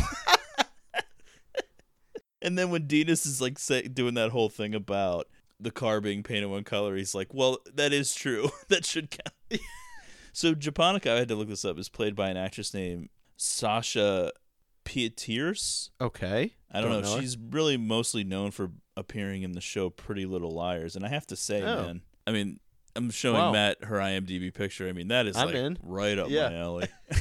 I mean, granted, she's only like 24. Right. So when this movie came out, she was probably like, I don't know, 18 or 19, but whatever. Okay, so Bigfoot, this is another instance. He's literally just with Blatnoid, and then the cop eventually lets them go, probably because Japonica is this rich girl from money. That's right. And then the next scene is Doc back at his house, and Bigfoot calls telling him that Dr. Rudy is dead. He was found next to a trampoline. That's right, yes. Dennis on trampolines. Eventually it's revealed that he had fang bites in his neck. Well, and like here we go again, because it's not enough that Doc is coming to next to the dead body of Glenn Charlock. Now Bigfoot's like, you're one of the last people he's seen with. Yeah. I think Bigfoot knows, though, that Doc is not really doing any of this. Right. He's just, like, keeping him involved with it, making sure that he's seeing the pieces, I guess. Okay. Bigfoot also provides help, though, with the Coy Harlingen matter, because Bigfoot points him in the direction of Puck Beaverton. So we've heard Puck's name come up a few times. We haven't met him yet. But he ties Coy's dealer, this guy named El Drano, to Puck, and Puck to Adrian Prussia, who Doc has had dealings with in the past. It just so happens that the time that he referenced to Tariq about getting shot at was that time with Adrian Prussia. And he even says to Bigfoot here, I feel like there's a past between you and Adrian Prussia that you're not telling me, because he's sensing for the first time maybe that Bigfoot is like pushing him in a certain direction. This scene is insane, by the way, with Bigfoot like ordering these pancakes. Moto pancakeo! Yeah, he's like yelling in Japanese. They aren't as good as my mom's pancakes, but you can't beat the respect you get. What I come here for is respect. Yeah. And Doc's like, you didn't get enough of that from your mom. Right. People who haven't seen this movie who somehow are still listening to this, although I can't imagine. I don't know how. Yeah. Are probably like, this movie sounds ridiculous Insane. And terrible. Yeah. It is ridiculous, but even if you can't follow the story, there's a lot of great things going on here. But, I mean, there's so many just funny parts throughout it. Yeah. I'm not really sure if Doc was planning on going up to Criscalodon at this point anyway, or if he makes the decision once Sortilege tells him here that Criscalodon does not mean serenity, as Sloane had told him earlier, but rather animal tooth made of gold. Oh, boy. And I like how Doc just kind of can't even look at her, and then she just like pats him on the arm. She's like, you're doing good, Doc. Yeah. Just like this encouragement to keep at it. Because, I mean, in all fairness, why would he know that? I don't know. Yeah, at a certain point, you are just like, what is he working on anymore? It's one of those things that just keeps getting bigger and bigger. And snowball effect. The conspiracy is more vast. So Doc makes the trip up to Ojai, where this Criscalodon is located. And it turns out that it's actually more like a cult than like a rehab center. They're all wearing like those robes, and it's all very weird. They're watching Burke Stodger movies. Again, this doctor that's like going around like giving Doc the tour of the place. Yeah, when they finally see Puck, is that a swastika on that man's face? And he's like, no, it isn't. It's ancient Hindu symbol. That means all is well. Which I think actually might be true. Okay. But I was feeling like, yeah, you this don't must get be based on a real Hindu thing. symbol that means all is well that is a swastika tattooed on your face because of the Hindu meaning. Coy, Puck Beaverton, also eventually Mickey Wolfman himself, they're all there. Puck, by the way, wearing Mickey's tie with Shasta's I know, body I was on like, it. how did he get his hands on that? Mickey Wolfman, by the way, played by Eric Roberts. Yeah. Always just a pleasant surprise to see him pop up in a movie. Yeah, and a very heavily tanned look. Yeah. Just sort of almost like strung out look. I mean, it's a very brief appearance, but it's cool. Probably only has like 5 or 6 lines. It turns out that Mickey is there under FBI surveillance, and he seemingly is out of his mind a little bit. He's talking about the guilt over his wealth, which is something that a couple of the characters have referenced throughout it. Yeah. But he seems willing to be there and happy to be there and happy to be a part of this cult. And so Doc questions him about Shasta, and this is another indication that something could be dark with Shasta. Like, again, none of these things confirm or deny anything specifically, but it's definitely, there seems to be some sadness on Wolfman's face. He's like almost crying, but he doesn't really answer the question. And then when he's basically like, go away. Yeah, when Doc pushes him on it, he's just like, go away. And that ends that. And Mickey then afterwards unceremoniously reemerges and reunites with Sloane and takes the Vegas deal, which we learned from the paper. Once again, out of the blue, Shasta returns to Doc's place. Now, instead of her Flatland gear, she's wearing her attire from days gone by. She's a vision from the past. Oh, yeah. She seems pretty indifferent to the troubles she's caused in the last few days. She's sort of prowling around his apartment while... She just has, like, a general indifference. Yeah. While Doc gets a call from Bigfoot, Shasta's sort of just walking around getting a beer. Yeah, really lounging around the place. Now, Bigfoot's phone call, we alluded to it earlier, it seems to confirm her return. That's right. Like anything, like Game of Thrones or anything, where characters aren't seeing things directly, then their information is always subject to be questioned. So if you're really pushing a theory, this definitely doesn't confirm that she's alive, but yeah, I don't know why they would put this in there to confuse people more. I mean, you don't need to have it then. If you want there to be more ambiguity about the reality of her existence at a certain point in the film, then why put this line in there that's going to make everything more confusing? Again, it makes it seem like this scene is really happening. Yeah, that was always my take, especially when the Shasta Faye stuff first started to swell up as a theory. I kept coming back to that line as confirmation that another character was saying that she still existed and was back. But you could also say that she never dies, but that she doesn't come back. Well, that's true. Because part of it also is... She's shipped off on the Golden Fang. Whether she's alive or dead is irrelevant to the hallucination that he's coming up with in his head. I mean, I think a lot of people's natural instinct is to be like, well, if she died, that would be what's causing this. But it could also just be the general sadness that she's out there not with him, that she's fucking all of these Nazis. Right. Who knows? Bigfoot pushing Doc more towards Puck and Prussia still. He's like, did you follow up on this yet? He's really harping on it. Really an odd moment where Bigfoot's wife just gets on the phone. I love this flipping scene. out. Yeah. I think people have probably incorporated this into the evidence that Bigfoot was having an affair with his partner, or maybe not having an affair, but was like maybe in love with him. Seems like there's not a lot of sex going on in their house. Seems like a sexually frustrated woman yelling at him. It seems like their relationship the hours of therapy fraught with just a lot of but that's the thing, I love internal anger. Like she knows who Sportello is. Yeah. But it is funny, it's like Bigfoot, we see several scenes in the movie where he's at his house seemingly on his leisure free time. Yeah. Like making calls out to Doc. Yeah, I think their relationship is interesting, and if this podcast was going to be like 7 hours long, I mean, we could really it could be. branch into that whole thing and get into theories there. But yeah, it implies that their relationship is a little more complex and in-depth than what we see in the 2 hours and 20 minutes of the movie. Right. When Doc hangs up with Bigfoot, Doc is surprised to find Shasta now completely nude. Yeah. She's just slowly been getting undressed while this conversation with Bigfoot has been going on. Before I read this quote from Kim Morgan that's really long, I do want to say that when we saw this movie in the theater, I mean... This was a stunning moment. It was so quiet in the theater, I felt like everyone could hear my heart beating through my chest. Oh, wow, so yeah, just loud. Pure excitement. It's a wild scene. Really. Now, this scene it's come under some... well... Let's be real. I mean, this movie made $14 million. It's not like tons of people were talking about it. But it definitely had some controversy around it. People accused it of being a male fantasy or whatever. Well, maybe it is that. Exactly. That's what I was thinking. I was like, well, if she's not real, then that's exactly what it is. Yeah. It may be intentionally so. But I don't know. I think the scene works for a lot of different reasons.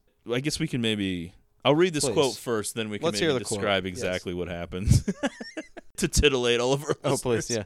Doc's relationship with Shasta is like a simultaneous love and ghost story. Often she appears like an idealized dream, the way we frequently remember those we pine for, forgetting the bad times. A flashback of the two running through the rain to Neil Young's journey through the past is so overwhelmingly romantic and stirring that it feels personal, like even personal to the viewer. Parentheses, who hasn't had this kind of idyllic memory come to them before? Who wouldn't want to return right back to that feeling? Things become perhaps real in a still dreamy sense. In a powerful extended scene in which Doc has an angry/emotional sexual encounter with Shasta. She sits naked, detailing what Mickey made her do. Is she taunting him, expressing sadness and trauma? Is she getting off on it? It could be all of those things, and not because she's a, quote, femme fatale, or a bad person, or merely fucking with him. It's much more nuanced than that, and so is Doc's response. This scene's been deemed controversial by some, a male fantasy even, but that takes away all of its complexity and rawness for both Doc and Shasta. It's an extraordinarily thorny moment between two people who really know one another. It's supposed to be discomforting and sad and emotionally honest. You're supposed to think about it. It also shows that this relationship is more complicated than his idealizations. So what happens here is you think like... It feels like she's baiting him through this? Yeah, well, that's one way to read it. For sure. She's kind of talking about how she was treated by Mickey, which sounds fucked up, but she's expressing that she liked it. Yeah, and I mean, there's definitely a sexual tone to her delivery. Oh, yeah. She's saying she might as well have been brought in on a leash when she was with him. Oh, boy. And that she was just there with her micro mini skirts and nothing on underneath to be displayed to the people that were with Mickey, and then eventually basically pimped out to his friends to do whatever they wanted to do. The Glens and the Pucks of the world. Yeah, and that's the connection to the bodyguards, the Glenn Sharlocks, the Puck Beavertons, what the fuck was all going on. And these, of course, are not upstanding businessmen. They're fucking skinhead Nazis. Yeah, you could read this as a couple of different things. She's using, like, the cuckold fantasy to, like, turn him on. She's baiting him to give like an angry response over guilt that she feels, which I think is where the male fantasy thing comes in. Because who wouldn't want their slutty ex-girlfriend that they're still in love with to come in and be completely nude? Telling all these stories. Yeah, as a way of like asking for punishment from the person that has been aggrieved. Yeah, and it gets tricky because I think the reason why people say it's controversial is engaging in this particular moment here is not explicitly consensual in that she doesn't actually say that, even though it's clearly what she's aiming for when she lays across his lap. Right. And she basically has to like, I mean, it is kind of like the typical guy response where you're just like sitting there like, I don't really know what to do. And she basically has to like spell it out like, oh yeah, I know what I would do. She literally says that before he finally reacts and starts like smacking her ass. Yeah, pretty unexpected. The whole way that this scene plays out. This scene, for the record, is in the book, but I can get that. But like, I think when people say that like it's a male fantasy, I think they're coming at it from the perspective it's like, well, this is something that I wouldn't want to do. But what that does is discredit women who would want this. I mean, 50 Shades of Grey aside, I mean, this is, some people have different tastes sexually. It's not like he's punching her in the face. Yeah, it's a little rough and raw. Be pretty shocking. In real life, I think if you're going to do stuff like this, there needs to be a little bit more actual consent, like saying it out loud. But like in a movie, I think her setting it up like that is her consent. And if you want to say that her consenting to this is a male fantasy, then I got news for you, folks. there are girls that would want this. It's the truth. So if it's not for you, like it's not something you want to do, it's like, yeah, of course you should not be forced to do it. And well, yeah. But I think it's okay for other people to want to do it. I don't see why it has to be like that controversial. Yeah, each their own.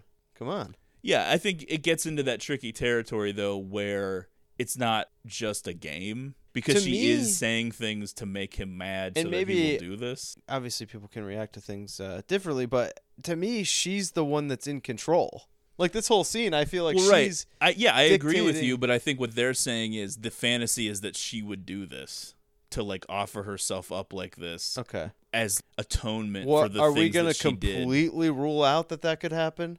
That's what I mean. As a society, we're just going to say that this has never happened? Matt, you're preaching to the choir. That's what I just said. I mean, I think there are situations where either sexually the woman would want this. The sexual aspect of it is almost like secondary to the sociological aspect of it, of should a woman have to like apologize or be punished or whatever for doing the things that she wants to do. And I don't think that's the point of the scene And by the way, all. I think it's sort of been established in this movie, Shasta Faye, she's a freaky chick. I mean, she's posing nude to be embroidered on a tie. That's what I think. I think the whole point of this scene is a conflict, but the conflict is not between Doc and Shasta. The conflict is between Shasta and Doc and Doc. Yeah. And her conflict is the guilt that she feels over doing these things, but also wanting to do those things that she did. Okay. She clearly wasn't like forced into this life with Mickey Wolfman. She she was did just it bored and with liked Doc. it. Yeah. But she does have conflicted feelings about it. I think she does care about Doc. I think she feels bad for walking out on him and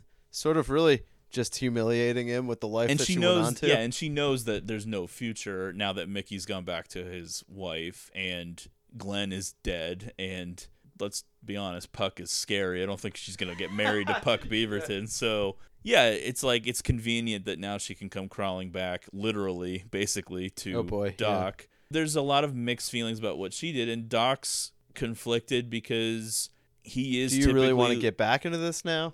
Yeah, and he is typically like a live and let live cool guy, but the way that PTA shoots this too is like so unique and not how you would expect this to be shot, where the perspective is like where it's like right in front of her face and you see like the action like behind her. So it's Yeah. hard to actually see Doc's face, but his facial expression changes dramatically when she makes that move to like lay over his lap, and she's like really laying it on thick. Facial and, like, expression daring changes to him like to do something. bewildered.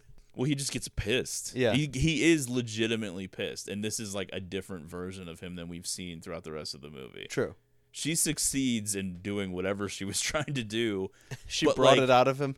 After the brief, very fast spanking scene, he like has sex with her from behind, and it's very quick. Which, yeah, good for him. Yeah, he took care of it. I think it's interesting to watch her facial expression like during the sex and then immediately following the sex, and she has like that stray tear like come down her face. Oh, boy. It's Yeah. a scene that's like very heavy with emotion. There's so much going on, and I do agree with what Kim Morgan wrote, which is why I read that quote about whenever you just knee-jerk response of like, well, it's a male fantasy and Oh, yeah. dismiss it outright, you're kind of like ignoring the big signposts going on in the scene that are key to understanding sure. their relationship, really. I mean, obviously you can dissect this different ways, but there's definitely a lot going on here, however you want to slice it. And I don't know for sure what the intention of Thomas Pynchon was or PTA when he adapted this for the movie. So I don't know exactly what they want you to think about the reality of Shasta Faye at a certain point. But I do feel like these scenes, that scene and then the rest of the scenes that she's in and the rest of the movie are more poignant if it's all real. I think so too, yeah. In his fantasy, why would she be having a single tear slide down her face? And that's why I was kind of pushing this theory of like this scene still being real and the stuff afterwards not really, because this feels like a real moment and there is all this emotion tied up into it, and it's somehow like cathartic for both of them, but it doesn't feel like this could any way lead into them really going back into having a relationship, just Yeah. given all the baggage. It seems like they're kind of hanging around each other for the rest of the movie at times. But yeah, it's a point of no return that they've Right. passed at some point. And I mean, I can kind of relate to Yeah, that I'm too. familiar with that. I know the point of no return. You didn't get this necklace up north from me? I went on a boat ride. Like a 3-hour tour? They told me I was precious cargo that couldn't be insured because of inherent vice. What's that? I don't know.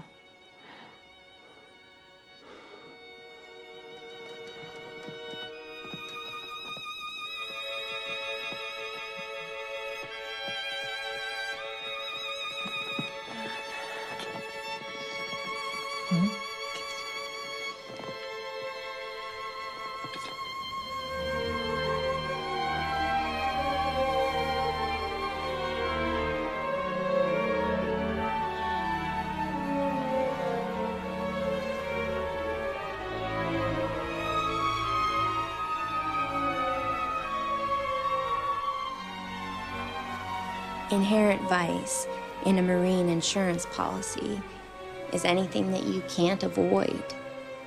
Eggs break, chocolate melts, glass shatters. And Doc wondered what that meant when it applied to ex-old ladies. Penny ends up providing the last piece of the puzzle. She accesses confidential files that reveal Adrian Prussia is often hired by the LAPD for assassinations, and that one of his victims was Bigfoot's old partner, Vincent Delicato, I think is his name. Okay. And so things start to become clearer to Doc, at least in how Bigfoot factors into all of this. And if you were thinking that Prussia might be connected to the Golden Fang, this theory is, of course, confirmed when he goes to see Prussia at Prussia's office, and he has a picture of that boat in his office, in addition to all of those baseball bats. It's a really cool set design. It's something that I've never seen anything like before. Yeah, it's wild. This whole sequence where Doc is just like really out of his element. I mean, this is kind of like the first time the tone in the movie changes to actually like, it gets pretty like scary here. Yeah, there's the first time It's that tense. this ominous feeling has come down on Doc to the point where he might actually be in real jeopardy. Yeah, he's certainly out of his element. Yeah, as I mentioned, Prussia is on the phone saying all this weird hippie jargon. He does actually remember Doc from their encounter years ago, but then just gets up and leaves when Puck comes in, and he's got that swastika on his face, and Prussia leaves. Puck hands Doc a joint that ends up being laced with PCP, and as he's smoking it and kind of getting fucked up, and Doc not realizing that it's laced, he's noticing that Puck's necklace is the same necklace that Shasta was wearing in that previous scene, which implies that they were together at some point. Now, this could very easily be used as evidence, in my opinion, that Shasta is real in that scene, because why would he have put that necklace in his fantasy on Shasta? I know. Because he does grab it from around Shasta's neck, and he confronts her, because at first she's like, I went up north. It was family shit. And then he's like, you didn't get this necklace up north. And she's like, yeah, I was on a boat. Oh, boy. And basically confirms that she was somehow involved with whatever was going on with Mickey and Mickey's bodyguards when they went onto this Golden Fang boat. It is that thing. It's just like, man, Shasta is just the bad worst. news. Yeah. Yeah, she's a good time girl, and she's maybe not She a is. bad person, but it's too much trouble. Absolutely. There's a lot of trouble. She clearly had a dark upbringing that is attracting her to like the worst sure. element. Yeah. People take this to mean like maybe when she went on this boat, she didn't come back. I think Doc himself says that at one point. Okay, He yeah. keeps asking people like, well, did everyone come back? Okay. No one was pushed overboard, like that kind of stuff.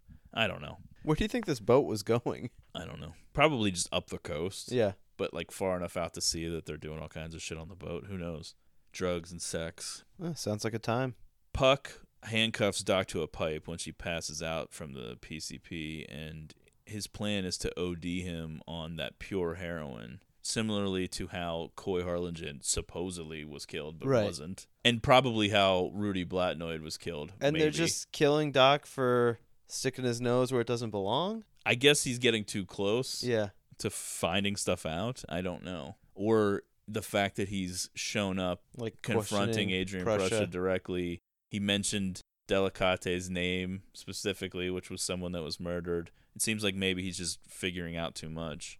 When Puck goes to get the heroin, Doc manages to escape. He picks Kind the of a- handcuffs with like a piece of a credit card that says Shasta Fe. Yeah, Hepworth on this was a really unexpected action sequence for me. Because you've gone so far into the movie at this point. A lot of jokes, a lot of weird parts, you know, you're confused, it's bizarre. But this action sequence, there's a grit to it. Yeah. So Doc gets the handcuffs off. He manages to get a lid of a toilet tank. Wow, yeah. Which he Convenient. uses as a weapon to kill Puck when he comes back. He takes Puck's gun, shoots Prussia, and this is a side to Doc that we've never seen. So Oh, yeah. shortly after this intense This sexual moment, encounter- we get an intense violent moment. Unlocked this behavior in Doc. There's a depth to Doc Sportello that we just weren't aware of. It is a shocking explosion of violence. Who knew that Doc was so capable I in know. these types of I wouldn't have thought. situations? Evidently Bigfoot. Yeah, apparently. Because Bigfoot shows up revealing that he set this encounter up, basically. And he's like, I saw you on the range. I knew you were good. That was it. How close? Well, how did you know Doc he was going to get killed? And like, how did you know he was even going to get a gun? Yeah, and he was basically like, my boss has been breathing down my neck. I couldn't get involved with this. So the idea here, I guess, is that he used Doc as like his avatar to extract revenge for his partner. Here's where I may seem stupid, and I need you to explain something to me. This whole thing of him, okay, he's here, he's picking up Doc, these other two guys are dead. Now he's going to plant the heroin in Doc's car? Yeah. What is this? There's a couple of different ways to think about this. It seems like he's trying to use Doc as bait to pull out the rest of the Golden Fang. Okay. But you could also look at it as if somehow Bigfoot can see all of these steps ahead, and since he had been helping Doc kind of with the Coy Harlingen thing, that this he's is a way to giving resolve Doc leverage to assure Coy's freedom. Okay. Although, again, how I think the I fuck was like would he know that would work like that? Originally interpreting it that he was basically setting him up to be killed. Yeah, I would agree. The first time that I saw the movie, I thought that this was like a final twist. Like this was Bigfoot turning on Doc, and I wasn't really sure how to feel about that. Matt just not talking into the microphone right now. I didn't hear it go. All right. But I don't think that's the case, though. I think it's one of the first two things I said. I would prefer to think that. I don't really think that Bigfoot is actually a bad it seems weird person in this movie. after- It just feels that way sometimes. Yeah, well, that's the thing. It would feel weird after everything that led up to this point if all of a sudden the final moment of their relationship is that he's fucking him over, basically. Yeah, which I don't really think is what he's doing, although, again, it's a huge gamble, and how would he know that things would play out in Doc's favor? I don't know. Yeah. Bigfoot drives away after taking Doc to the impound lot because Doc's car was impounded, and Doc discovers the shitload of heroin in his trunk, and it does feel like he's bait. Surprisingly, to Doc, the person to reach out is Japonicas father, Crocker Fenway, who That's we have right. not met in the movie, but we've heard referenced. Yeah. No, He they're ends just up super rich dude. being a representative for Golden Fang in some capacity. He invites Doc to meet him at his club to discuss the heroin. Now, Crocker does say the only reason you just haven't been straight up killed is because you helped bring Japonica back the first time she ran away. So this previous relationship... So how did Bigfoot know that was going to happen? I know. There's a lot of loose ends. Now, this scene is hilarious, and this dude that plays Crocker Fenway, I don't have his name right here, which, whatever. Yeah, he's good in this scene. It's so funny because he, of course, is upset about Dr. Rudy Blatnoyd corrupting his daughter, who is now over 18 and not actually a minor, but the things that he's upset about don't necessarily sound right when you think about it, because he's like, the way he talks about the hotel rooms that Rudy would take Japonica to, he was like, the wallpaper, the lamps. The way he says lamps is so funny. Yeah. Just the tackiness Just of trash. the decor. Right. When Doc brings up Rudy's untimely death, Crocker's like, well, what, did you think I did it? What possible motive could I have? But then proceeds to list all of these motives and then just kind of shrugs. Right. And it definitely relates to these people, whether it's the Golden Fang or the government or the LAPD or any of these things connected that are just above the law. Oh, yeah. Like, he could care less that people think that he killed Blatnoyd or had him killed, because he probably did, and he knows nothing's going to happen. A deal is eventually reached, so instead of money, Doc asks for Coy's release from his duties, from his secret double agent duties as an informant, to get him out from under the thumb of the Golden Fang so that he can return back to his Hope life and his daughter.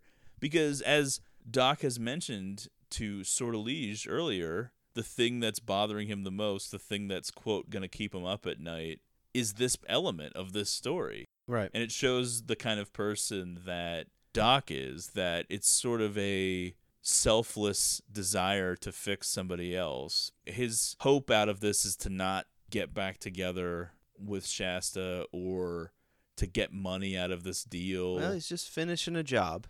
He picks up Coy at the Criskyloden institute and drives him back down to his family. Well, one of my favorite shots of the whole movie and sequences is the exchange in front of that mall or whatever, where Oh, yeah. the suburban family and like Yeah. Doc's crew. Yeah, that's a scene where Dinas you're like, and oh, Jade. Jade's here. Jade and Dina's hanging out. We're going to give this heroin back. And the Golden Fang sends a mother-daughter. The daughter looks probably like, 15, 14. That's right, yeah. The mother, kind of like a hot, older lady. But they're very, like, straight-looking, Oh, yeah. normal, suburban. And I was, like, thinking, like, oh, this is just funny because it's random. But then I was thinking more about it. And it's like, well, they're going to be driving around with a shit ton of heroin Right, in their yeah. car. You need to send, like, Least straight-looking suspect people. looking, yeah. But they're so mean. I love how, like, yeah. They're so mean to Doc. And he's like, what is this? And the little girl is like, it's a credit card. Don't hippies have those? Yes. And he's like, what I meant was, why is your mother handing this to me? That's right. And it's an American Express with Coy's name on it. They have, like, that specific message that he's supposed to Yeah, tell. like enjoy returning to the herd or something. Safe You did journeys. well. Yeah. That's journeys, plural. Yeah. I just love that whole scene. That's like one of the funniest scenes for me in the whole movie. Yeah, I thought you were actually going to talk about the look of when he picks Coy up and, like, how the camera follows them, like, out of it and then, like, turns and then the sun is right there. Oh, yeah, it's that is very cool. bright Right. on screen, and it's almost like a J.J. Abrams lens flare That's for true, a yeah. second. He drives Coy back to Hope, and it's like the sun is setting, and it looks very beautiful, and the score is swelling in this very melancholic feel to it, even though it's like kind of a happy moment. Yep. And Hope's like joyous reaction. Doc is just kind of sitting there in the car with this Again, forlorn yeah, look you of do- but- like, well, I did something good, but it's not really going to work out that way for me. Well, yeah. In fact, let me read another quote from Kim Please, Morgan. One let's hear last it. one here. Of Doc, she writes, quote, nothing is wrapped up for him, even when he's driving off with Shasta. Nothing is for certain. Who knows what's in store? Who knows if it's really happening? Should we attempt to figure it out? Of course not. Which is the line that they keep saying to each other Right. when they're talking about they're not getting back together. But before he drives off with Shasta, and we're going to swing back and talk about that Please. in a minute, let's talk very briefly about The most insane Bigfoot kicking moment. Doc's door Yeah. down, them speaking in unison. They're suddenly on the same wavelength for some reason, and Bigfoot eats the marijuana. Yeah, kind I of a think just insane moment. It's really. a very touching scene wrapped up in an absurdist way. Yeah. Because think about what Bigfoot says. He's basically reaching out because he's sad that Doc, after this got resolved with the Golden Fang and he brought Coy home, he didn't reach out anymore. Yeah, that's They right. basically stopped talking, and Bigfoot was like, why didn't you? Your attempts at keeping up Yeah. lines of communication And I think have that been disappointing. it gets a little crazy here. Yeah. But Doc does recognize the sadness in Bigfoot. Maybe for the first time, he's actually seeing it clearly. Right. And it actually brings tears to Doc. He's like tears streaming down his face. When Bigfoot's like, you're not my brother. And he's like, yeah, but you could use a keeper.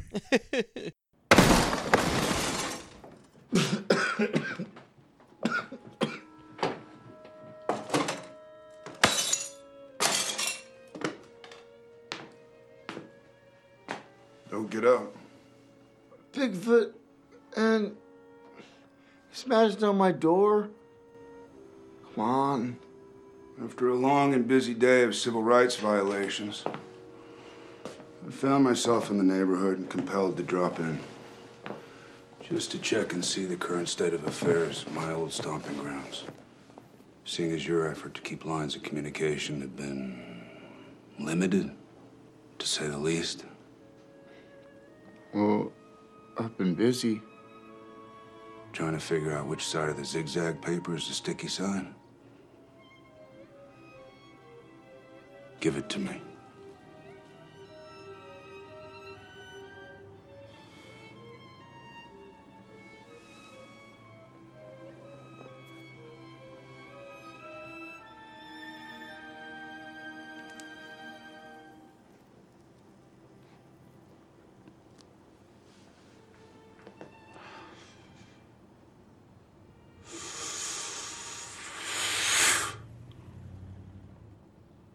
Listen, I'm sorry about last night. You Why should you be sorry? Weird.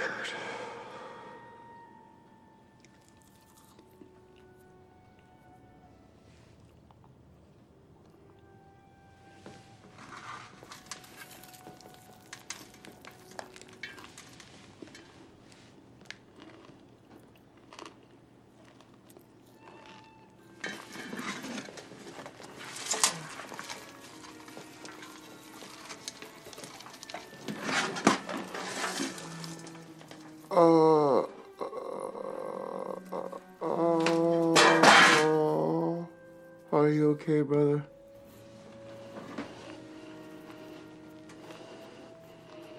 I'm not your brother. No, but you could use a keeper.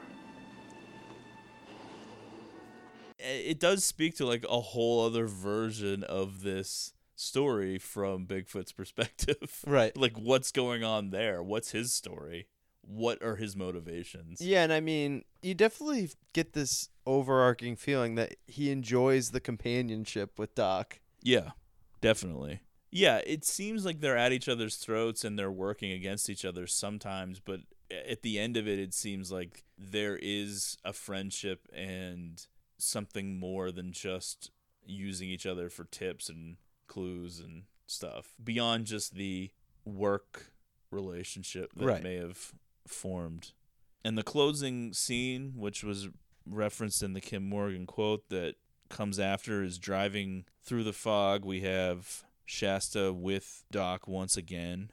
This scene has always stuck with me. I mean, it's the last scene of the movie, and I remember it has a kind of a different look to it. You're watching this thing and you care about Doc at this point, and you know that for whatever reason he's obsessed with Shasta. He just can't get over this. So you do want him to have a happy ending. And so you're like, okay, well, we're at the end of the movie here. They're together. But this does not feel like a happy scene I know, at all. and it's like shot weird. Like there's clearly like spotlights on his eyes. It's not there the whole time. It's there at the very end, and I feel like that was like an oncoming car or something. Oh, okay. Or a light from something. I don't know. It's weird. Like his eyes look like more clear. Yeah, I think what you're talking about. Yeah, you're right. But he also looks almost towards the camera at the very end. Yeah. Which adds a surreal quality to it. Right. I think it's a little more upbeat of an ending than the book. It leaves the possibility that maybe things have worked out. Although their facial expressions aren't exactly overjoyed. It's almost like they're resigned to playing out whatever's going to happen, but knowing that it's not It gonna won't last, yeah. There's this doomed quality to it. She's going to resort to her own wild She'll behavior. eventually be mixed up with some she's just Puck not Beaverton types content again. to be with a normal guy, and which I guess we can call Doc normal. well, not like a dangerous guy, I guess. Right. I don't know. And they're driving through the fog, and she talks about it feeling like they're underwater, which people have interpreted that. And this is where she talks about Sortilege knowing things, because Doc brings up the Ouija board thing again. Oh, yeah. And he's like, clearly Sortilege was setting us up. Yeah. He's like, it was her Ouija board. We called from her house, whatever. Like, this was all something to like keep us happy and together and to give us like this fun moment. And she's like, no. She knows things. And we're like, yeah, she does. We know. We've seen her talking throughout this the whole movie, time. really. Her narration puts a lot of the movie into context, for sure. And it enhances a lot of the scenes and the emotions of the scenes and provides like a little bit of a backstory. Totally. And those little bonus features on the Blu-ray, they also provide a little bit of extra story and a little bit more information that flesh things out a little bit. But the fun thing I think about the movie is not knowing for sure what the reality is, but riding the emotions instead. Just the movie alone. What does this thing run? 2 hours and 20 minutes? Yeah. There's a lot in there. And it's crammed already. with shit. Yeah. There's so much going on. We tried to hit as much as we could. I mean, I know this is a long episode. There were sequences that we barely got into even. Yeah. Which is for the best. Yeah, I mean, I was going to... There were certain parts that I was going to take out entirely. At one point, this was going to be 5 hours if we had all your notes. Yeah. I've thought, like, I'm not even going to mention Burke Stodger, but then I realized that Burke Stodger calls Coy at the Everything end of connects. the movie, and he's not actually dead, and he's not just the poster boy for Skylodon. He's like maybe running the Golden Fang. Yeah. And he was the guy that like the government maybe switched from being a potential communist to being like the anti-subversive, which is what the whole thing is. It's like, so he plays a part. Yeah. It's basically like the cool people who were like smoking pot and were for civil rights turned into like the asshole Republicans that are in the Senate now. I mean, that's basically what this whole movie is. It's like how the generation was like switched to being like lame. It's just a bummer. Yeah, it really is. So yeah, that's Inherent Vice, folks. Yeah, just a crazy movie. It is awesome. I mean, for me, it's like just such a fun watch. Even if you can't put it all together, a bunch of amazing performances going on here. Just a lot of enjoyable scenes. Yeah, for me, this is what the fun stuff about movies. This embodies all of the best stuff. It just makes you feel a lot of stuff. It looks awesome, and it's fun to interpret it, piece it together, figure it out. Think about it, watch it again, find new things in it, connect different dots, play with different theories. Think about it from like, is Shasta Faye alive or not alive? You know, just view it from different angles and notice different things. And there doesn't need to be a definitive way to interpret it. Oh, yeah, Some for sure. movies, you want that, but not every movie needs to be that. And this is one of those movies that is not necessarily about like one specific way of It's fun to talk thinking about. it. Yeah. So no recommendations this week because this has gone on long enough. Sure. We'll just remind everyone to follow the show on Twitter at GreatestPod. We'll be back Subscribe, soon. Rate and review, and we'll just keep going, man. That's right. This one was for us. That's It for was, sure. yes. This was a special one. I'm happy we checked the box, though. Yeah, we were definitely waiting to do this one, and we finally got to it, and we really poured ourselves into it. Absolutely. I'm sure everyone's thrilled. We're like, enough. But if you stuck it out with us, thanks for listening. When the winter rains come pouring down on that new home of mine, will you think of me and wonder if I'm fine? Will your restless heart come back to mine on a journey through the past? Will I still be in your eyes and on your mind?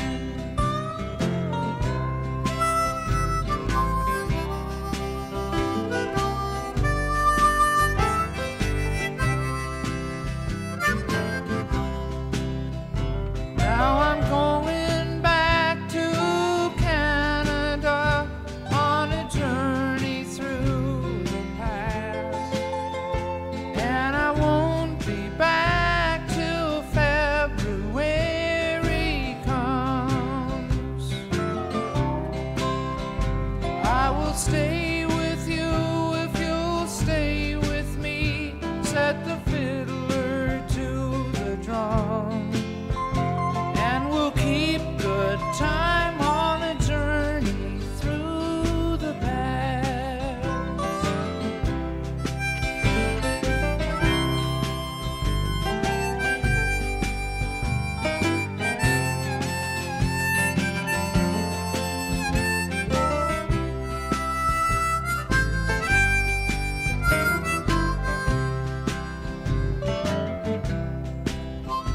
When the winter rains come pouring down on that new home of mine, will I still be in your eyes and on your mind? Okay, so this is what we're going to do. You have to indulge me for 1 second. All I need you to do is look into the camera, say your name, and say what character you played. I'm Jerry Adler, and I played Hesh. Hi, I'm Lorraine Bracco. I played Big Pussy.